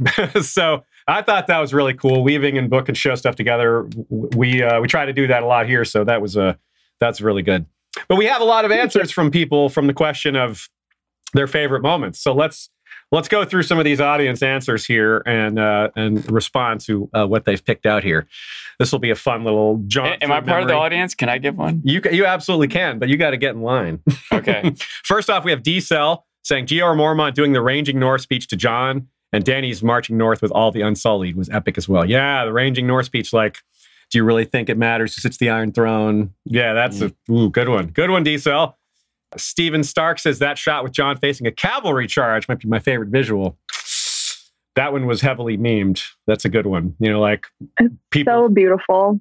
It came up a lot yesterday, being Black Friday. It's like Black Friday shopping. Retail employees are Jon Snow. Like, oh God, here they It's also, I love that shot because, I mean, Jon is one of my favorite characters, and I really love Kit and like all the hard work he put into being Jon over the years. But like that shot, the fact that like you don't have Jon's face, but like his body language in that moment is doing so much to show what he's feeling. And then the fact that those were actual horses that they had on, like they could have easily CGI'd that, but the fact that that was like a real shot of like him being charged at by like 20 horses, it's beautiful. 20 horses. I second that. I second that nomination. The Tower of Joy scene where it eventually shows baby Jon, then switches to current, soon to be KITN Jon, King in the North Jon. The monologue Kat tells Talisa about the baby who got the pox. The scene where Arya tells Gendry, Gendry, I Can Be Your Family. No. No. Favorite battle? Battle at Castle Black. And that's from Meyer27. Thank you, Meyer. That's a bunch of good choices. Yeah, the Tower of John. Well, that kind of works. Tower of Joy scene where they merge from baby John to adult John. That was really good with the music. From now on, Tower of John. Tower of John. That is what it should be called from now on. I've never heard that pun before. That's surprising. Urias Tosh says, I'll do a tough one. Best part of season 8, Bran telling Theon he's a good man. And then Arya and Tywin conversation. Ooh, yeah, Arya and Tywin conversation. Kim, you particularly highlight that one, huh? Yeah, that was one of my... Right? I don't know. You tell me. Yeah. I haven't read this. Yeah, you did right about that. And you were right to write about that. That's a good... It's definitely a cited moment. Arya and just some guy, whether it's Tywin or the Hound, or it's like that's just a great combo. Yeah. BioGal90 says maybe not greatest, but I like how they got the emotion for the Red Wedding. Still cry when I hear Reigns of Castamere. Yeah. I also think Pod singing Jenny's song was totally awesome. Yeah, definitely. Hard agree with all that. Yeah. John Hay. Tears every time. John says Brienne's knighting is my season 8 highlight. Most of Dany's non-English speeches. Ooh. Cersei and Tommen on the Iron Throne during Blackwater also gets me every time. The unfurling of the Stark banner on the Wall of Winterfell following Battle of the Bastards. Oh, yeah, that's a good one. They get their home back. That is really powerful. Yeah, good. Great imagery. Yeah, like lots of those. Yeah.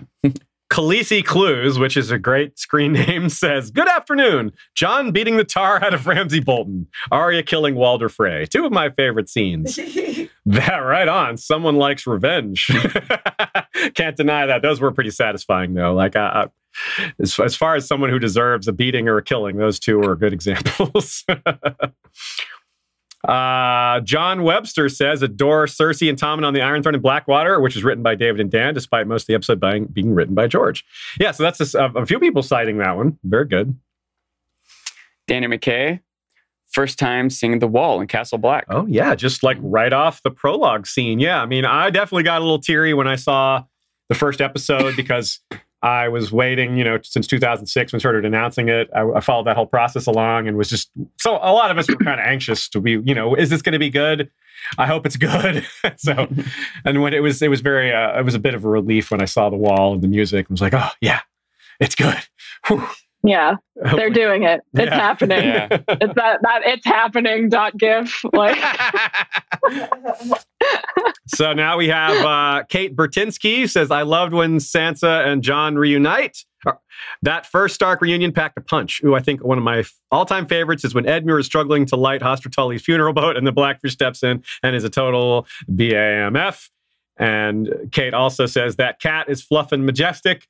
I believe she's talking about your cat. Ours are around, but they're not on camera. Yeah. She was walking around earlier. She got out of her bed and got back in. So I missed that. Zelda loves attention. So she's at least in the background. That's Zelda. If she only knew that she was on camera right now, she would be awake. Reading through that chapter of like highlight moments and highlight episodes from each season that you did, Kim, it got me thinking about mine. Of course, I've thought about it before, and I can't narrow anything down. But when it came to mind was when I like both the setup and the specific part. When I've forgotten the character's name, but when the slave owner was coming to Dany, and he had to walk down the road of all of Dany's guards and then come to face her with dragons and everything. And he's really kind of like being put in his place. Then we flip to Tommen on the throne, and Tywin just strolls in, walks right up, lords over him, like that juxtaposition of those positions of power. But then in the conversation, Tommen's petulantly should complain, what are they going to walk to the Tower of the Hand? And Tommen's like, we could have you carried. With Joffrey. With Joffrey, yeah. I said Tom, and I'm sorry. With Joffrey, when Tywin comes and lords over Joffrey. I don't know, walk to the Tower of the Hand. Look, we could have you carried. Yeah. So good. Charles Dance. Yeah, all of Tywin was such a well done character on the show. Charles Dance just like nailed that entire I hate it when characters that are so evil and murderous are so good. The performances, I want to like him so much, but he's such a terrible person. Like, tears me. Is the whole show, the whole series is a good job of doing it. Okay, so we're starting to run a little short on time. So what I'm going to do is go through a couple of more highlights that I pulled out, and then we're going to use our last bit of time to talk about the future of Game of Thrones. Would love to get Kim's opinion on that. A lot has changed already since you published the book. So, that's the nature of it, right? Everything in your book is about what's already happened, except the last chapter, which is about the future, but nobody knows what's coming. So that's, right. That's the one part of the book that you can't, unless you're Nostradamus, you can't. I don't know. So, yeah, right. So you talk about, in chapter 9 is called Fan Theories and a Divisive Fate, which was really fun to read. You have a lot of run-throughs of different theories that didn't pan out, and the fun that the fandom has with that. That's a great aspect of Game of Thrones that a lot of shows don't have. You don't have theorizing and prophecies in most styles of show, so you can't. It doesn't work as well. It's not as fun. In chapter 10, you have a big, comprehensive list of all the R+L=J hints, starting with season 1, episode 1, and you have 6 pages of that, which is awesome because it's really fun to see just how much groundwork was there and just little details, especially because if you're someone who already knows it, like if you read the books before, you're not necessarily on the lookout for it because you already know it's there. And so you did a great job of finding all these big and small hints, and you include some of the debates and fandom arguments that happened during that, which I really appreciate. So it's very much like a chronology, an accounting of what happened at the time, which is great to be captured for posterity. Yeah. And you point out to, like, for example, you use the R+L=J issue, how people debated that a lot. The book readers weren't really debating R+L=J, but they were debating certain aspects of it. Right. And you get into that, like you talk about the reveal of the marriage. Gilly revealing that. Yeah, that was a big, like, wait, what? Did they just...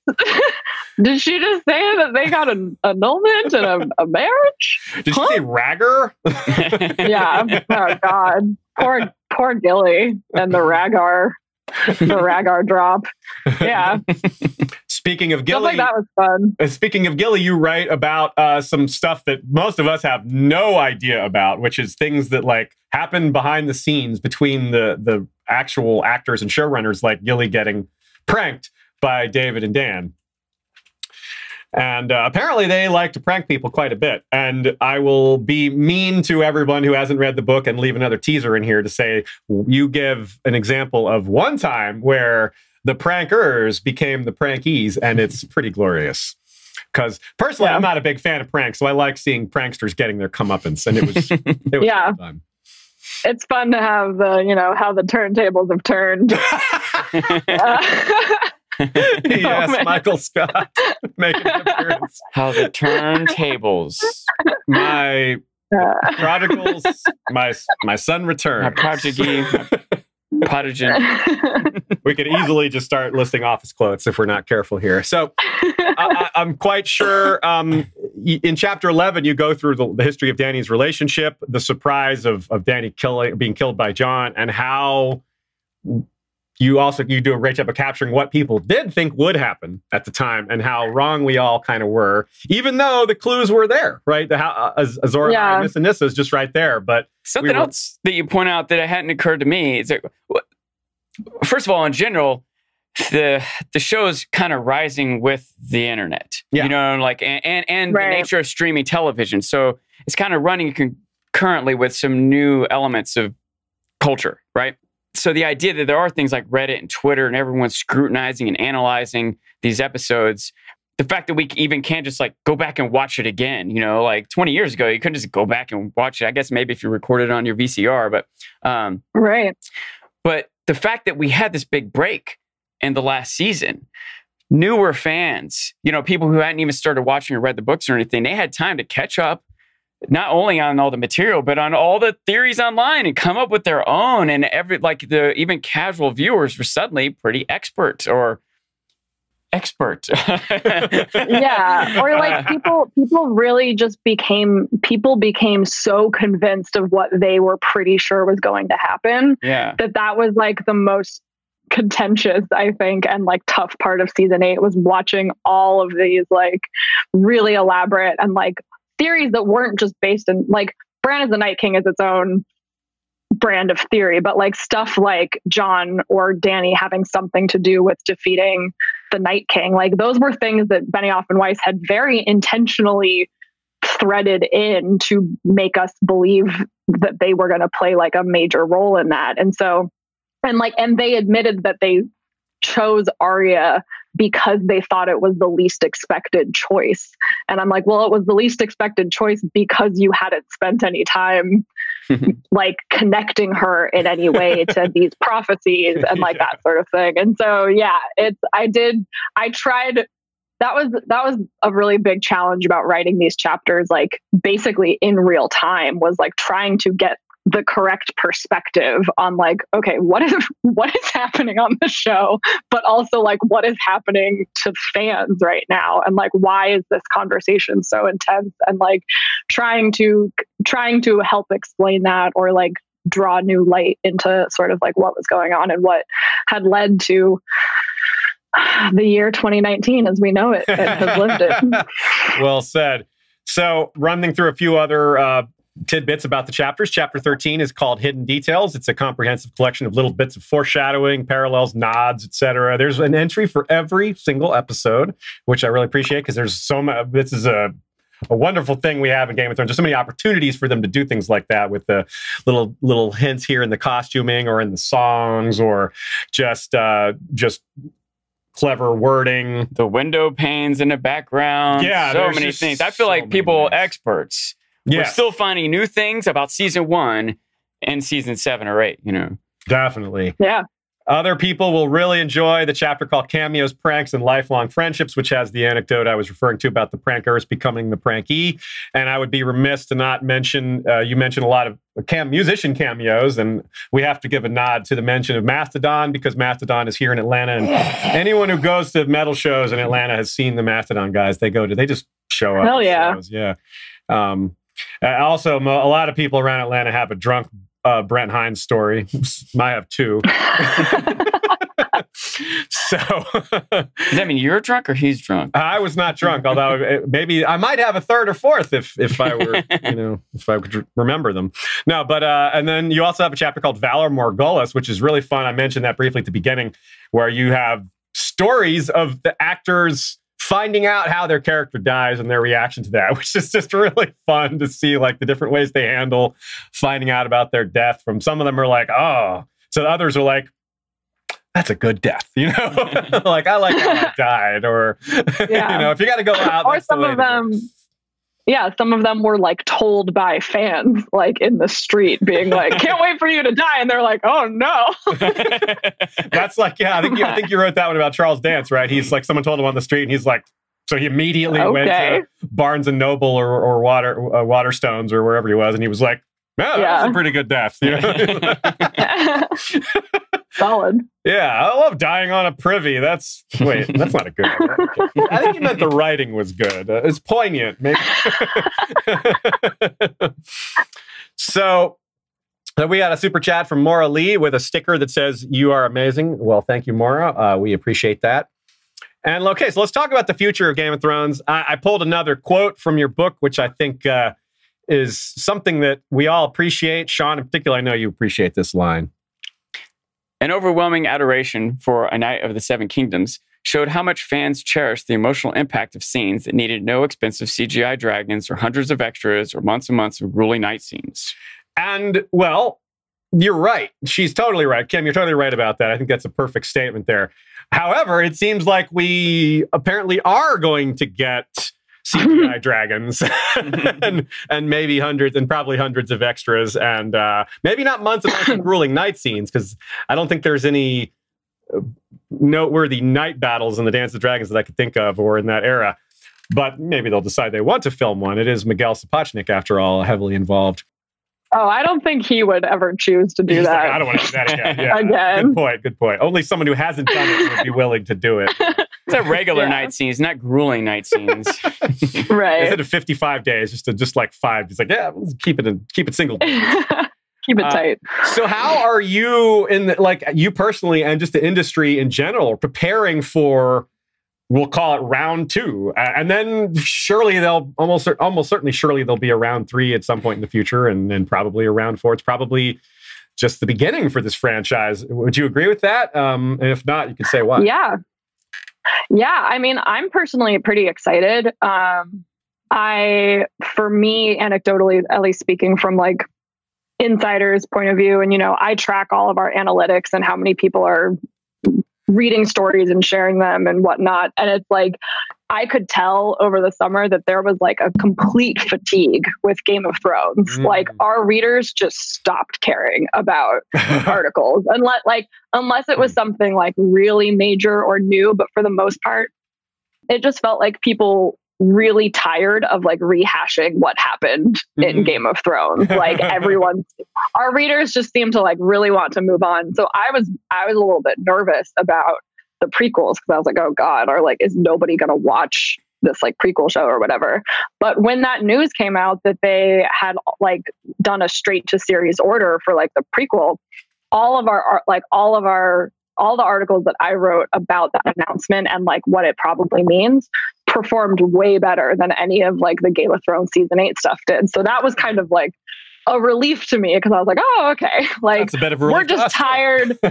Yeah. Like we're just tired of season 8 of Game of Thrones, but we're not tired of this world in general. Yeah. And so that I think was like a pretty good sign.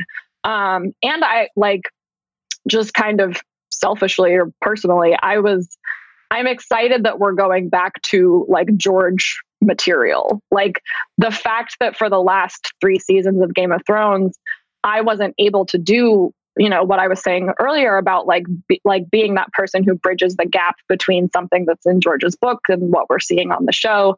That was where I started with writing about Game of Thrones. And as the seasons went on, I kind of lost the ability to do that because we were out of book material and I no longer was sure if like something that I was watching was like completely George's idea or is this like just a piece of it that they're making up on their own. So I'm excited to get back to the realm of being like, oh, here's what George has written about these characters or about this particular storyline, and here's what we're seeing on the show, and being able to draw those connections. I'm really excited about diving into that method of writing again. So I'm pretty excited. I don't think that we're ever going to reach like the peaks of Game of Thrones viewership again. I think that inherently the audience is going to contract a little bit and become a little bit back to more of the core, like real Game of Thrones obsessives and real A Song of Ice and Fire and George R. R. Martin obsessives. But I'm totally fine with that. I mean, I think in a perfect world, we get like a Breaking Bad, Better Call Saul situation where like not nearly as many people are watching Better Call Saul, but it's like critically acclaimed. Arguably better, I don't watch it. I'm just using that. You fool! Shame. I know. I've heard it's amazing. It is, yeah. I've had some other television in the last couple of years too. Just a few. But I like, at least from as an outsider to that fandom, like that seems to me like the ideal situation where it's like a probably smaller audience, but it's a much more like enjoyable experience. And not a small audience, smaller but not small, because like you said, I mean, I think that's what you're saying is true, and a lot of it's just common sense because Game of Thrones is one of the most popular TV shows of all time, so expecting anything to be that big, even something of the same franchise is just, that's just too much to expect. But also, like you said, there's a lot of good things about that. It's, you have a fandom that's more well-educated about what's going on in general. The conversations are going to be a little higher level. The bar is raised a bit, I think. Maybe that's the way to put it. So, I also want to hear from Sean on this because a lot of our listeners haven't gotten to hear from Sean on early thoughts on House of Dragon. We don't have a lot of details, obviously. There's no cast to speak of yet. We do, however, have something you touched on here, and I wanted to hear from both of y'all on Blood Moon versus House of the Dragon, whether you would have preferred Blood Moon versus House of the Dragon. I'll drop my takes first, what you guys can think about what you're going to say. first of all, I want to know if you guys were surprised. Like, how surprised were you, not just you personally, Kim, but the industry about how quickly things turned? Because as you well know, it was all one day. We heard on a Tuesday, I think it was, Bloodman wasn't happening. And then about 8 hours later, we got the series, we got the news of House of the Dragon being a full series. So it was like one of the craziest days in the fandom's history. Yeah. I wonder if there was some PR person somewhere who was like, what? This is all? Or if there was some PR person somewhere and be like, perfect. You know, we led them perfectly. Like we dropped them into a pit and then we rescued them. It's like Varys and Illyrio's plan to send Westeros into chaos and then rescue it. Yeah, I will say from like the reporting side of it, I think a lot of people were surprised because the cancellation of the Jane Goldman show was not something that HBO officially confirmed. That was like someone, I believe it was Deadline, broke the news first. And a lot of people were surprised. And obviously the first thing I did was I emailed HBO and they told me that they couldn't comment on that show. And I was like, okay, well, there are now the Hollywood Reporter is confirming it. Like all of these other outlets were confirming that it wasn't moving forward. And I was like, why are you not saying, like, why can't you confirm or deny this? That was very strange. And then I don't know, it's not, it wasn't upfront, but I think it was because Warner Media now owns HBO, right? And so they had this big conference presentation thing scheduled that honestly, this has been a very long year and I'm very tired. So almost over. I was like, it was like 4:45 p.m. or whatever here on the West Coast. And I was like, oh, this Warner Media thing is happening. And they were like announcing news about some shows and they're doing their like HBO Max streaming service and all this stuff. And I was kind of like, oh, okay, like, yeah, some like little tidbits are coming out about that, but I wasn't really paying attention to it. And then all of a sudden this email arrived in my inbox because the big finale to that presentation was them announcing House of the Dragon had been ordered straight to series. And so I think HBO had been probably, and this is just conjecture, but I think that they had been planning to like make waves with this announcement that like the first prequel was officially moving forward with an entire series. Also, Miguel Sapochnik, I had forgotten that he had signed an overall deal with HBO. Like we found that out like 6 or 9 months ago, that he was going to be connected to only HBO projects. And I hadn't been thinking about that. And then they were like, oh, he's the co-showrunner on this series. And I was like, that makes so much sense. So I think I'm assuming that HBO's plan had been to like surprise everybody with this House of the Dragon show and then kind of quietly say like, we aren't moving forward with that second one. But instead their PR announcement got scooped by this reporter at Deadline. And so they held off on saying anything officially about it until like all of the hubbub of House of the Dragon had gone down. And then it was like 3 days later, HBO finally gave me the official comment saying like, no, the prequel is not moving forward. So yeah, that was whiplash central. I was like, what is happening?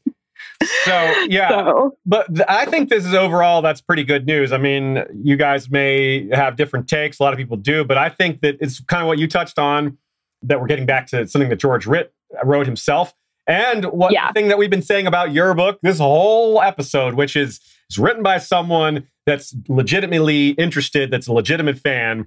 And that is something that I think House of the Dragon has over the Bloodman prequel, which is when fans are in charge, it's better. Ryan Condal is one of the two main showrunners for House of the Dragon, and he knows the books well, according to reports, according to people who I know who know him. They've agreed with that. One of them is T. McKella, who's in the writer's room as well, and she knows the books really well, and we know that firsthand. So that sits really well with me. And what I don't know is if Jane Goldman knew the books well, for example. Maybe she did. I just don't know. I'm not saying she didn't, but I don't know that she did. And if she didn't, then maybe that's kind of why I like that we're getting the one that's rooted in the source material and run by people who are big fans. And I'm not sure that Blood Moon had that. Not fully. Okay. So my thoughts of what a spinoff should be, like going farther back when nothing had quite been settled, is what I was really hoping for was Robert's Rebellion. I thought that would have been something that would keep us with characters that we know, you know what I mean? And give us more backstory. And on a certain Apparently, level, that's why they didn't want to do it. Right. Especially because also there's not any fantasy going on. There's not like dragons or Melisandre and stuff like that. So I could also see why they want to appeal to this broad audience that wants the big action and fantastic stuff. They're going to get the budget for whatever they want to do. So going way, way back, I thought might be interesting because if they don't follow the books, well, there's not that much in the books anyway. It's harder for like hardcore fans to be upset about differences, so maybe there's something there. But my overall concern is that I don't want to be too negative, but I'm just kind of suspicious because I care more about serious drama, great performances, character development. And obviously, I think most fans of Game of Thrones do also, but also a lot of fans of Game of Thrones, the thing that makes it like a huge, massive, millions and millions of people watching it every week is big battles and sword fights and boobs and dragons. You know what I mean? Like, it's not like people who like that stuff don't like good drama also, but if you want to have this huge, massive appeal, usually the movies that win Best Picture aren't the movies that made $300 million. Usually it's different categories of stuff, And so the first wave, like 4 or 5, like proposed spinoffs that, what's the term George liked? Follow-up shows, successor shows. They were by, I've got notes here because I can't remember all this. Carrie Ray from The Leftovers and Mad Men. I'm like, hell yeah, that's the Game of Thrones I want to see. And Brian Helgeman did LA Confidential. That could be good. But Ryan Condal did Rampage, some big action movie or something. I'm like, I don't know, man. I'm not sure if this is the direction I want to go. Right? Yeah. So I'm hesitant. Now, I think even if I'm hesitant and it's not exactly what I want, that doesn't mean it's not good or that I won't like it. Right. But knowing that there are more fans of the show and knowing that Miguel is part of it, that makes me like, oh, okay. I'll keep an open mind. So yeah, I think those are fair things to be worried about. One thing that I think is a counter, not a counter argument, but at least a counter aspect is that they can't possibly spend the money they spent on Game of Thrones on this show unless it happens to be as popular. Yeah, which maybe season 2 they can get away with it, but not season 1. So they can't possibly just focus on dragons and stuff. They just can't. They can't afford that. There's no way they can just do lots of battles. They can do battles, but they can't do 10 episodes of battles. That's just completely impossible. So they definitely have to have story in there. Maybe the story won't be good, but at least the groundwork and I is there. think my hope that the people in the writer's room for this show would have taken away from season 8 is that as much as like for Benioff and Weiss and for, like you said, Sean, like the millions of fans who think that the big battles and the epic scale are the most important thing, you can have all of that and it's not going to land the same way if you haven't also done the character work that leads into that. So like, I would hope that whoever is involved with making House of the Dragon understands that, like, yes, you can build up to some epic, the Dance of the Dragons or some big showdown or the Targaryen Civil War, but nobody's going to care about that if we don't already care about these characters and we aren't already following their journeys. And so the disappointment that I had over losing the Jane Goldman show and gaining this one was like the going from a woman-led Game of Thrones prequel into like back to the familiar, these are 2 dudes in charge of Game of Thrones, which I love Miguel Sapochnik. I adore everything that he pulled off in Game of Thrones. I don't know Ryan Condal. I don't have any opinions about him other than it seems great that George is a big fan of his and George seems really excited about this show, which is great. But I really hope that we get a more diverse writer's room and a different set of people behind the camera. We don't know. Miguel Sapochnik is definitely directing the pilot, but we don't know how many episodes in the whole season he's directing. But I do think that like Game of Thrones, especially in the later seasons, would have benefited from just a more robust writer's room. Absolutely. I think David and Dan, like they got a little too used to just their own style and what they were doing. And I think that was for the worse in that case. And so I'm very eager to see how they actually flesh out, like the cast of characters, who is actually behind the scenes, the creative team and stuff. So right now I'm like, pretty optimistic and just kind of like excited to learn more. But I think that there's a lot of really great potential. And like you said, you kind of touched upon this, Sean, like the fact that they're doing Fire and Blood, which isn't a strict history, like it's a biased telling of these stories because it's all from the perspective of this maester, and then I'm blanking on his name. Gildane. Well, there's multiple maesters and mushrooms, so there's that cool thing. Mushroom, yeah. Right. So the writers of this show are not completely beholden to like one version of events, because for all we know, there's a secondary version of what happened from a different perspective or whatever. So I like that there's all this wiggle room where we aren't going to be picking apart or fighting about the changes that they made to stories or characters. There's so much in there that's open to their interpretation. So I'm excited about that aspect of it. That, there's a lot to mine. The writer's room thing is really big. You're right about that. And we do know that there's at least 2 women in the writer's room this time. T. McKell I mentioned, and then there's Claire McCaskill as well. Yeah, Claire Keachel. I'm sorry. I went over McCaskill. I got my names mixed up. Oh, yeah, that's from Watchmen. Claire McCaskill she's on Watchmen, and she was she worked on the OA Part 2, which came out this year that I really loved. So yeah, I'm already glad to know that they were at least in the like early, breaking the story aspect. And then I hope that we get room is an improvement. Right. Yeah. It's not just Ryan Condal doing exactly whatever he wants. Like, I like that we have a lot of different opinions already, and hopefully that grows even more. So yeah. We're with you there. We'll just have to wait and see. It'll be really fun to go through the process once it starts. Once we start getting casting news and trailers, the cottage industry is already prepared this time. Last time we were all like, we should be talking about this. Do we need to get drones? We need to get Mr. West Coast drones. Does Insider have drones? No. You guys I'm the drone.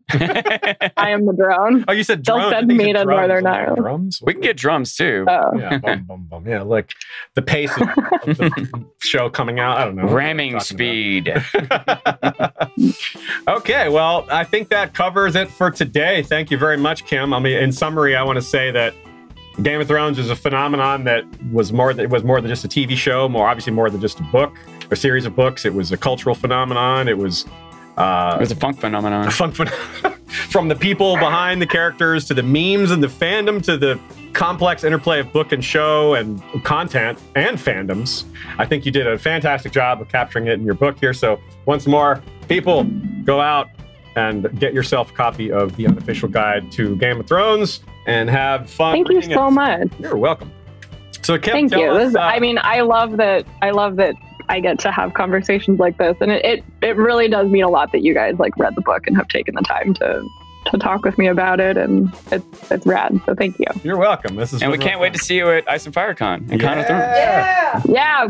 Breaking news. Kim will be at Ice and Fire Con. I will be at Ice and Fire Con for the first time, finally. Hell yeah. So yet another incentive for y'all to get out there. Ice and Fire Con is super fun. All 3 of us will be there as well. Bring dancing shoes, water dancing shoes. And bring your foam sword, because there's going to be a foam sword fight. So tell everybody where to find you online, and if you have any future projects you want to speak to, you can mention that as well. Sure. You can find me. I'm on Twitter at Kim R. Renfro, and you can find all my writing at insider.com. /author. I don't know. My author page is linked in my Twitter bio. That's the fastest way to get there. I write about a lot of other like general pop culture stuff, like Frozen 2. I have a lot of coverage of, if anyone just saw Frozen 2. But yeah, I'm doing all sorts of general TV coverage and stuff. And yeah, keep an eye out for prequel jazz. And yeah, you can pick up my book. You can get it at your local library. If you don't want to buy it, you can ask them to get a copy. You can get it at a library. You can go to your local bookstore, Amazon, Barnes & Noble, Target, I think, is selling them. Literally almost anywhere that books exist, I think you should be able to hopefully find a copy. Yeah. And if not, let me know. There's also, I don't know how many international listeners you guys have, but it's in German and Finnish and Polish and Italian. Yeah, I that's think. Good. Yeah, I think German is our 5th most. I think it's English, then cool. The German edition's already out, so I think you can buy it in Germany. I don't remember when the other ones are coming out. It's also an audiobook, so if you have Audible credits, you can listen to my book on Audible, which is pretty cool. We'll have to send a copy to Michael Klarfeld and his wife. Michael Klarfeld did these two maps here, of course. Oh, rad. Yeah. Wife's watching it for the first time. Yeah, and Michael's wife is watching Game of Thrones. He was so pleased that she was willing to continue with it. He showed her the first episode, and he posted on Facebook, he's like, we're going to watch episode 2. She's willing to keep going. And then the pace picked up. So, another one in. Another one in. Big test. Yeah. So, yeah. Well, thanks again, Kim. We'll see you at Ice and Fire Con, and we'll have a lot of fun there, and we'll share stories from there for everybody who can't make it, so that awesome. People can share in the fun. But let me say thanks to everybody else, too. Thanks to Ashea, who was not on microphone today, so it was harder to hear her takes. But that's our current setup. We're working on upgrading again. But currently, it's hard for her to have a microphone while we have one. So that's how it is. So let me offer some thanks to other people. We have another list of patrons to thank, our big outro batch. Yeah, good luck, Kim. This takes a couple minutes. I'm good. I got my coffee. Yeah, right. You get to hear all our fun names, that some of which were made by me, more of which were made by the people who are being named here. Lord Mark of House Joseph is the Snow in Winterfell, rider of Mazlacartho, a white dragon with green scales, horns, wings, and talons. Our peers of the realm include the mysterious BR, Hand of the King, Lord Stephen Stark, Hand of Queen Ashea, titles. She is known as the best, and it's accurate. Lord Jim of the Fortuitous of Wars and Politics of Ice and Fire blog is the Warden of the West. Lord George Stormsville the Cunning is Lord of the Chiliad and Warden of the East. Cabeth the Unfrozen is Lord of the Bricks and Castle Crimson Light, Defender of the Old Gods and Warden of the North. And Lord Brendan Lannister is the Bloodlion, ruler of the Castle Everroar, Warden of the South. Elite from outside the realm include Lord James Tuttle, King of the Stepstones and the Narrow Sea, Commander of the Royal Fleet, consisting of the Narrow Fleet, led by flagship Caraxes, and the Bloodstone Fleet, led by flagship Prince Daemon. King Beyond the Wall, Sidney Jesse, is the Fallborn, Lord of Blue Spring and the Haunted Forest. He wields a dagger of Dragonglass and the Valyrian steel blade Red Frost. King Beyond the Walls, Sidney Jesse, sent in an order to Lord James Tuttle to have his wildlings shipped over to Essos, and who knows what they're doing over there? Wildlings and Essos? What could possibly go wrong? What could possibly go right? Well, we'll have to find out next time. Lady Sarah Connolly, the Willful, her motto is wit beyond measure is man's greatest treasure, and she is Jenny's patron. Our White Walker patrons include Araya Flint of the Mountain Flints, captured by the Weeper only to be raised in the Valley of the Milkwater, Blue Eyes, and Golden Memories. Alexander Greyblood, first of the First Men, now crowned in ice, called Silencebringer, Woodblinder, and the Snow of Night, wielder of the ice-forged greatsword Pale Frost. Our Blood Rider patrons include Vorsaki, wielder of a Valyrian steel arak with a dragonbone hilt, Koholkoi, called Sunpiercer, wielder of a dragonbone bow, Kokavo the Tamer, wielder of the Wildfire Whip Gehenna. I was supposed to read those names at the halfway point. I forgot. It's been a while since I've read these. Also, I was supposed to read the Queen of Love and Beauty at halftime. I almost called it halftime. Halftime? What is this? Sporting event. So, from the depths of Flea Bottom, Lord Ken, I've done that before. Lord Ken of House Hammer has declared for Queen Carrie, Fire of the North, who recovered Dark Sister from beyond the wall. And a laurel of glory in the name of love to Bud of House Beresford, Knight of Tolkien and Arbiter of Scotch, from Sandy the Dragon, blood of Queen Daenerys and Lady of Jameson. Oh. I know, right? He's the Queen of Love and Beauty, Yeah. She named him the Queen of Love and Beauty. That's right. Our small council includes Lord Daniel the Sneaky Russian, Master of Ships, Grand Maester Via James, Lord Benjen of House Hornwood, Master of Laws, Lord Fabian Flowers, the Bastard of Green Shield, Master of Coin, and Lord Johan of House Orcos, called Shadowhawk, Master of Whispers. Our lords and ladies in their castles include Lady Direliz of Castle Naki, the Alpha Patron, Lord Dan of the Red Mountains and Castle Great Bell, Breaker of the Second Stone, Gregor the Toasty, Lord of the Bread Fort, Lord Ryan of Castle Stonegate is Guardian of the Rocky Mountain Pass, Ashlyn Winter is the Hawk's Eye, Lady of Castle Skyfall, Lady Mikkel of Moonacre is leader of the Werewood Protectorate Alliance. The Lord of the Halls of Castle Hillcrest is wielder of the Valyrian steel machete Everglazed. Lord Alistair Whitaker is Lord of the Dawnhold. Lord Bemmy Snugglebunny is Guardian Ranger of the Hidden 100-Acre Werewood, dual wielder of Valyrian short swords Glorious Morning and Little Light Wise. Sharpshooter of the Werewood and Ironwood Laminated Longbow, Todd Von Oben. When you fear things cannot get worse, Snugglebunny enters the fray. The Bastard of the Wolfswood is First Forester of the Old Gods, sworn to House Iron Werewood. Listen for the silence. Lady Lyanna Kelly of Wolf Island is Protectress of the Steelhold. Casey Stark is of House Acres. Lady Kay of House Archer is Lady of Earthdog Hall, Huntress of the Wolfswood, and Guardian of Maddie Squirrel's Bane the Mighty Direweenie. Lady Raywin of House Dillsdane is the Star Spear. Peter Rivers is the Pale Dragon and heir to Bloodraven. And Lady Carlin Carey of Castle Stone Sharp, whose horse is shod in Valyrian steel, is Lady Rider of the Rising Hills. Our King's if anyone ever wanted to write Ice and Fire fan fiction, we've laid some groundwork here. Yes, all the characters are named already. Our King's Justice is Sir Troy the Steady, wielder of the Valyrian steel blade Fates. Our Queen's High Council includes Bloody Ben Blackwood, Master of Whispers, Rebea Star Eyes, Lady of Waves, and Mistress of Ships, Captain of the Iron Shadowcot. In the shadows we bear our claws. Katrin the Wise of House Trondheim is Master of Coin. Grand Maester M. Elizabeth is middle daughter of Lyanna Mormont, First Lady to forge both the Silver and Valyrian Steel Link. And Laura Boros is the Lady of Infinity, Master of Laws. Our King's Guard includes Lord Commander Miriam R., and backed up by Sir Glennon of House Leanne, called Lioncloak, our longest tenured white sword, Sir Dean the White, Knight of the Black Star, Sir Jord of House Pepsi, the Beverage Knight, Gregor Snow, called Snow Bear, a bastard of Winterfell, Sir Jen Seaworth, Knight of the Southern Snows, and Lisa, Water Witch of Dorne. The Red Wedding Band is led by Sir Newt of the Rock, lead lutist, wielding a werewood lute with Valyrian steel strings. Our Queen's Guard is led by Lord Captain Commander Haima Helmont, the Sellsword Sentinel. Backed up by Alexander of House Atreides from the Seat of Dune, I must not fear. Fear is the mind killer. Sir Rambo, Knight of House Gannon, First Blood. Sir Leon of House Walker, wielder of the twin Valyrian steel blades Fire and Ice and the Werewood Bow Rain. Amber the Adamant, the Knight of the Mist and Mother of Squids. The Wintry Wolverine, we finish what you begin. And Nora Neko. The Beard Guard. Lord Commander George the Golden, Sir Joshua Oakhart, the White Oak. Very special Lady Rita of the Coppermane, the Unbound, Dance the Fervor. Sir Joff, Warden of the AC, wielder of Triad, the multifaceted beard of Platinum, Red, and Brown, Stay Frosty. Sir Tim Corgyle, Mad Boy of the Western Desert. Yeah, and a few other names that are worthy of mention. We have Lady Kelly, Mistress of the Old Bay of Crabs. Ricky Ale Belly of House Bell, motto Ring the Bell.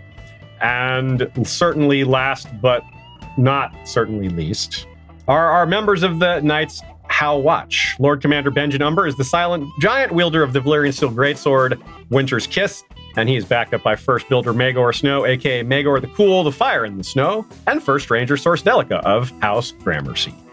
Thanks also to Michael Klarfeld for the maps, to Joey Townsend and Jesse Kowal and Kevin McLeod for our various music pieces that we use. And thanks to everyone who has liked and shared and told their friends about History of Westeros. We'll be back in 8 days with the next installment of Valar Reread Us, and with future episodes coming the rest of the year and into 2020. We can't wait to see what the fandom has coming, and we'll be continuing with our reread in the meantime. Thanks again to Kim for coming and for listening to all our fun credits there. Thank you for having me. It was a delight. Cool. Yeah, it gave me time to chat finally. And I can't like talk to people and watch people and chat and read a Google Doc. I have not mastered that skill yet, so I'm very impressed with you guys. Well, that's why we have Ashaya helping. That she's actually doing all that. Hero of the stream.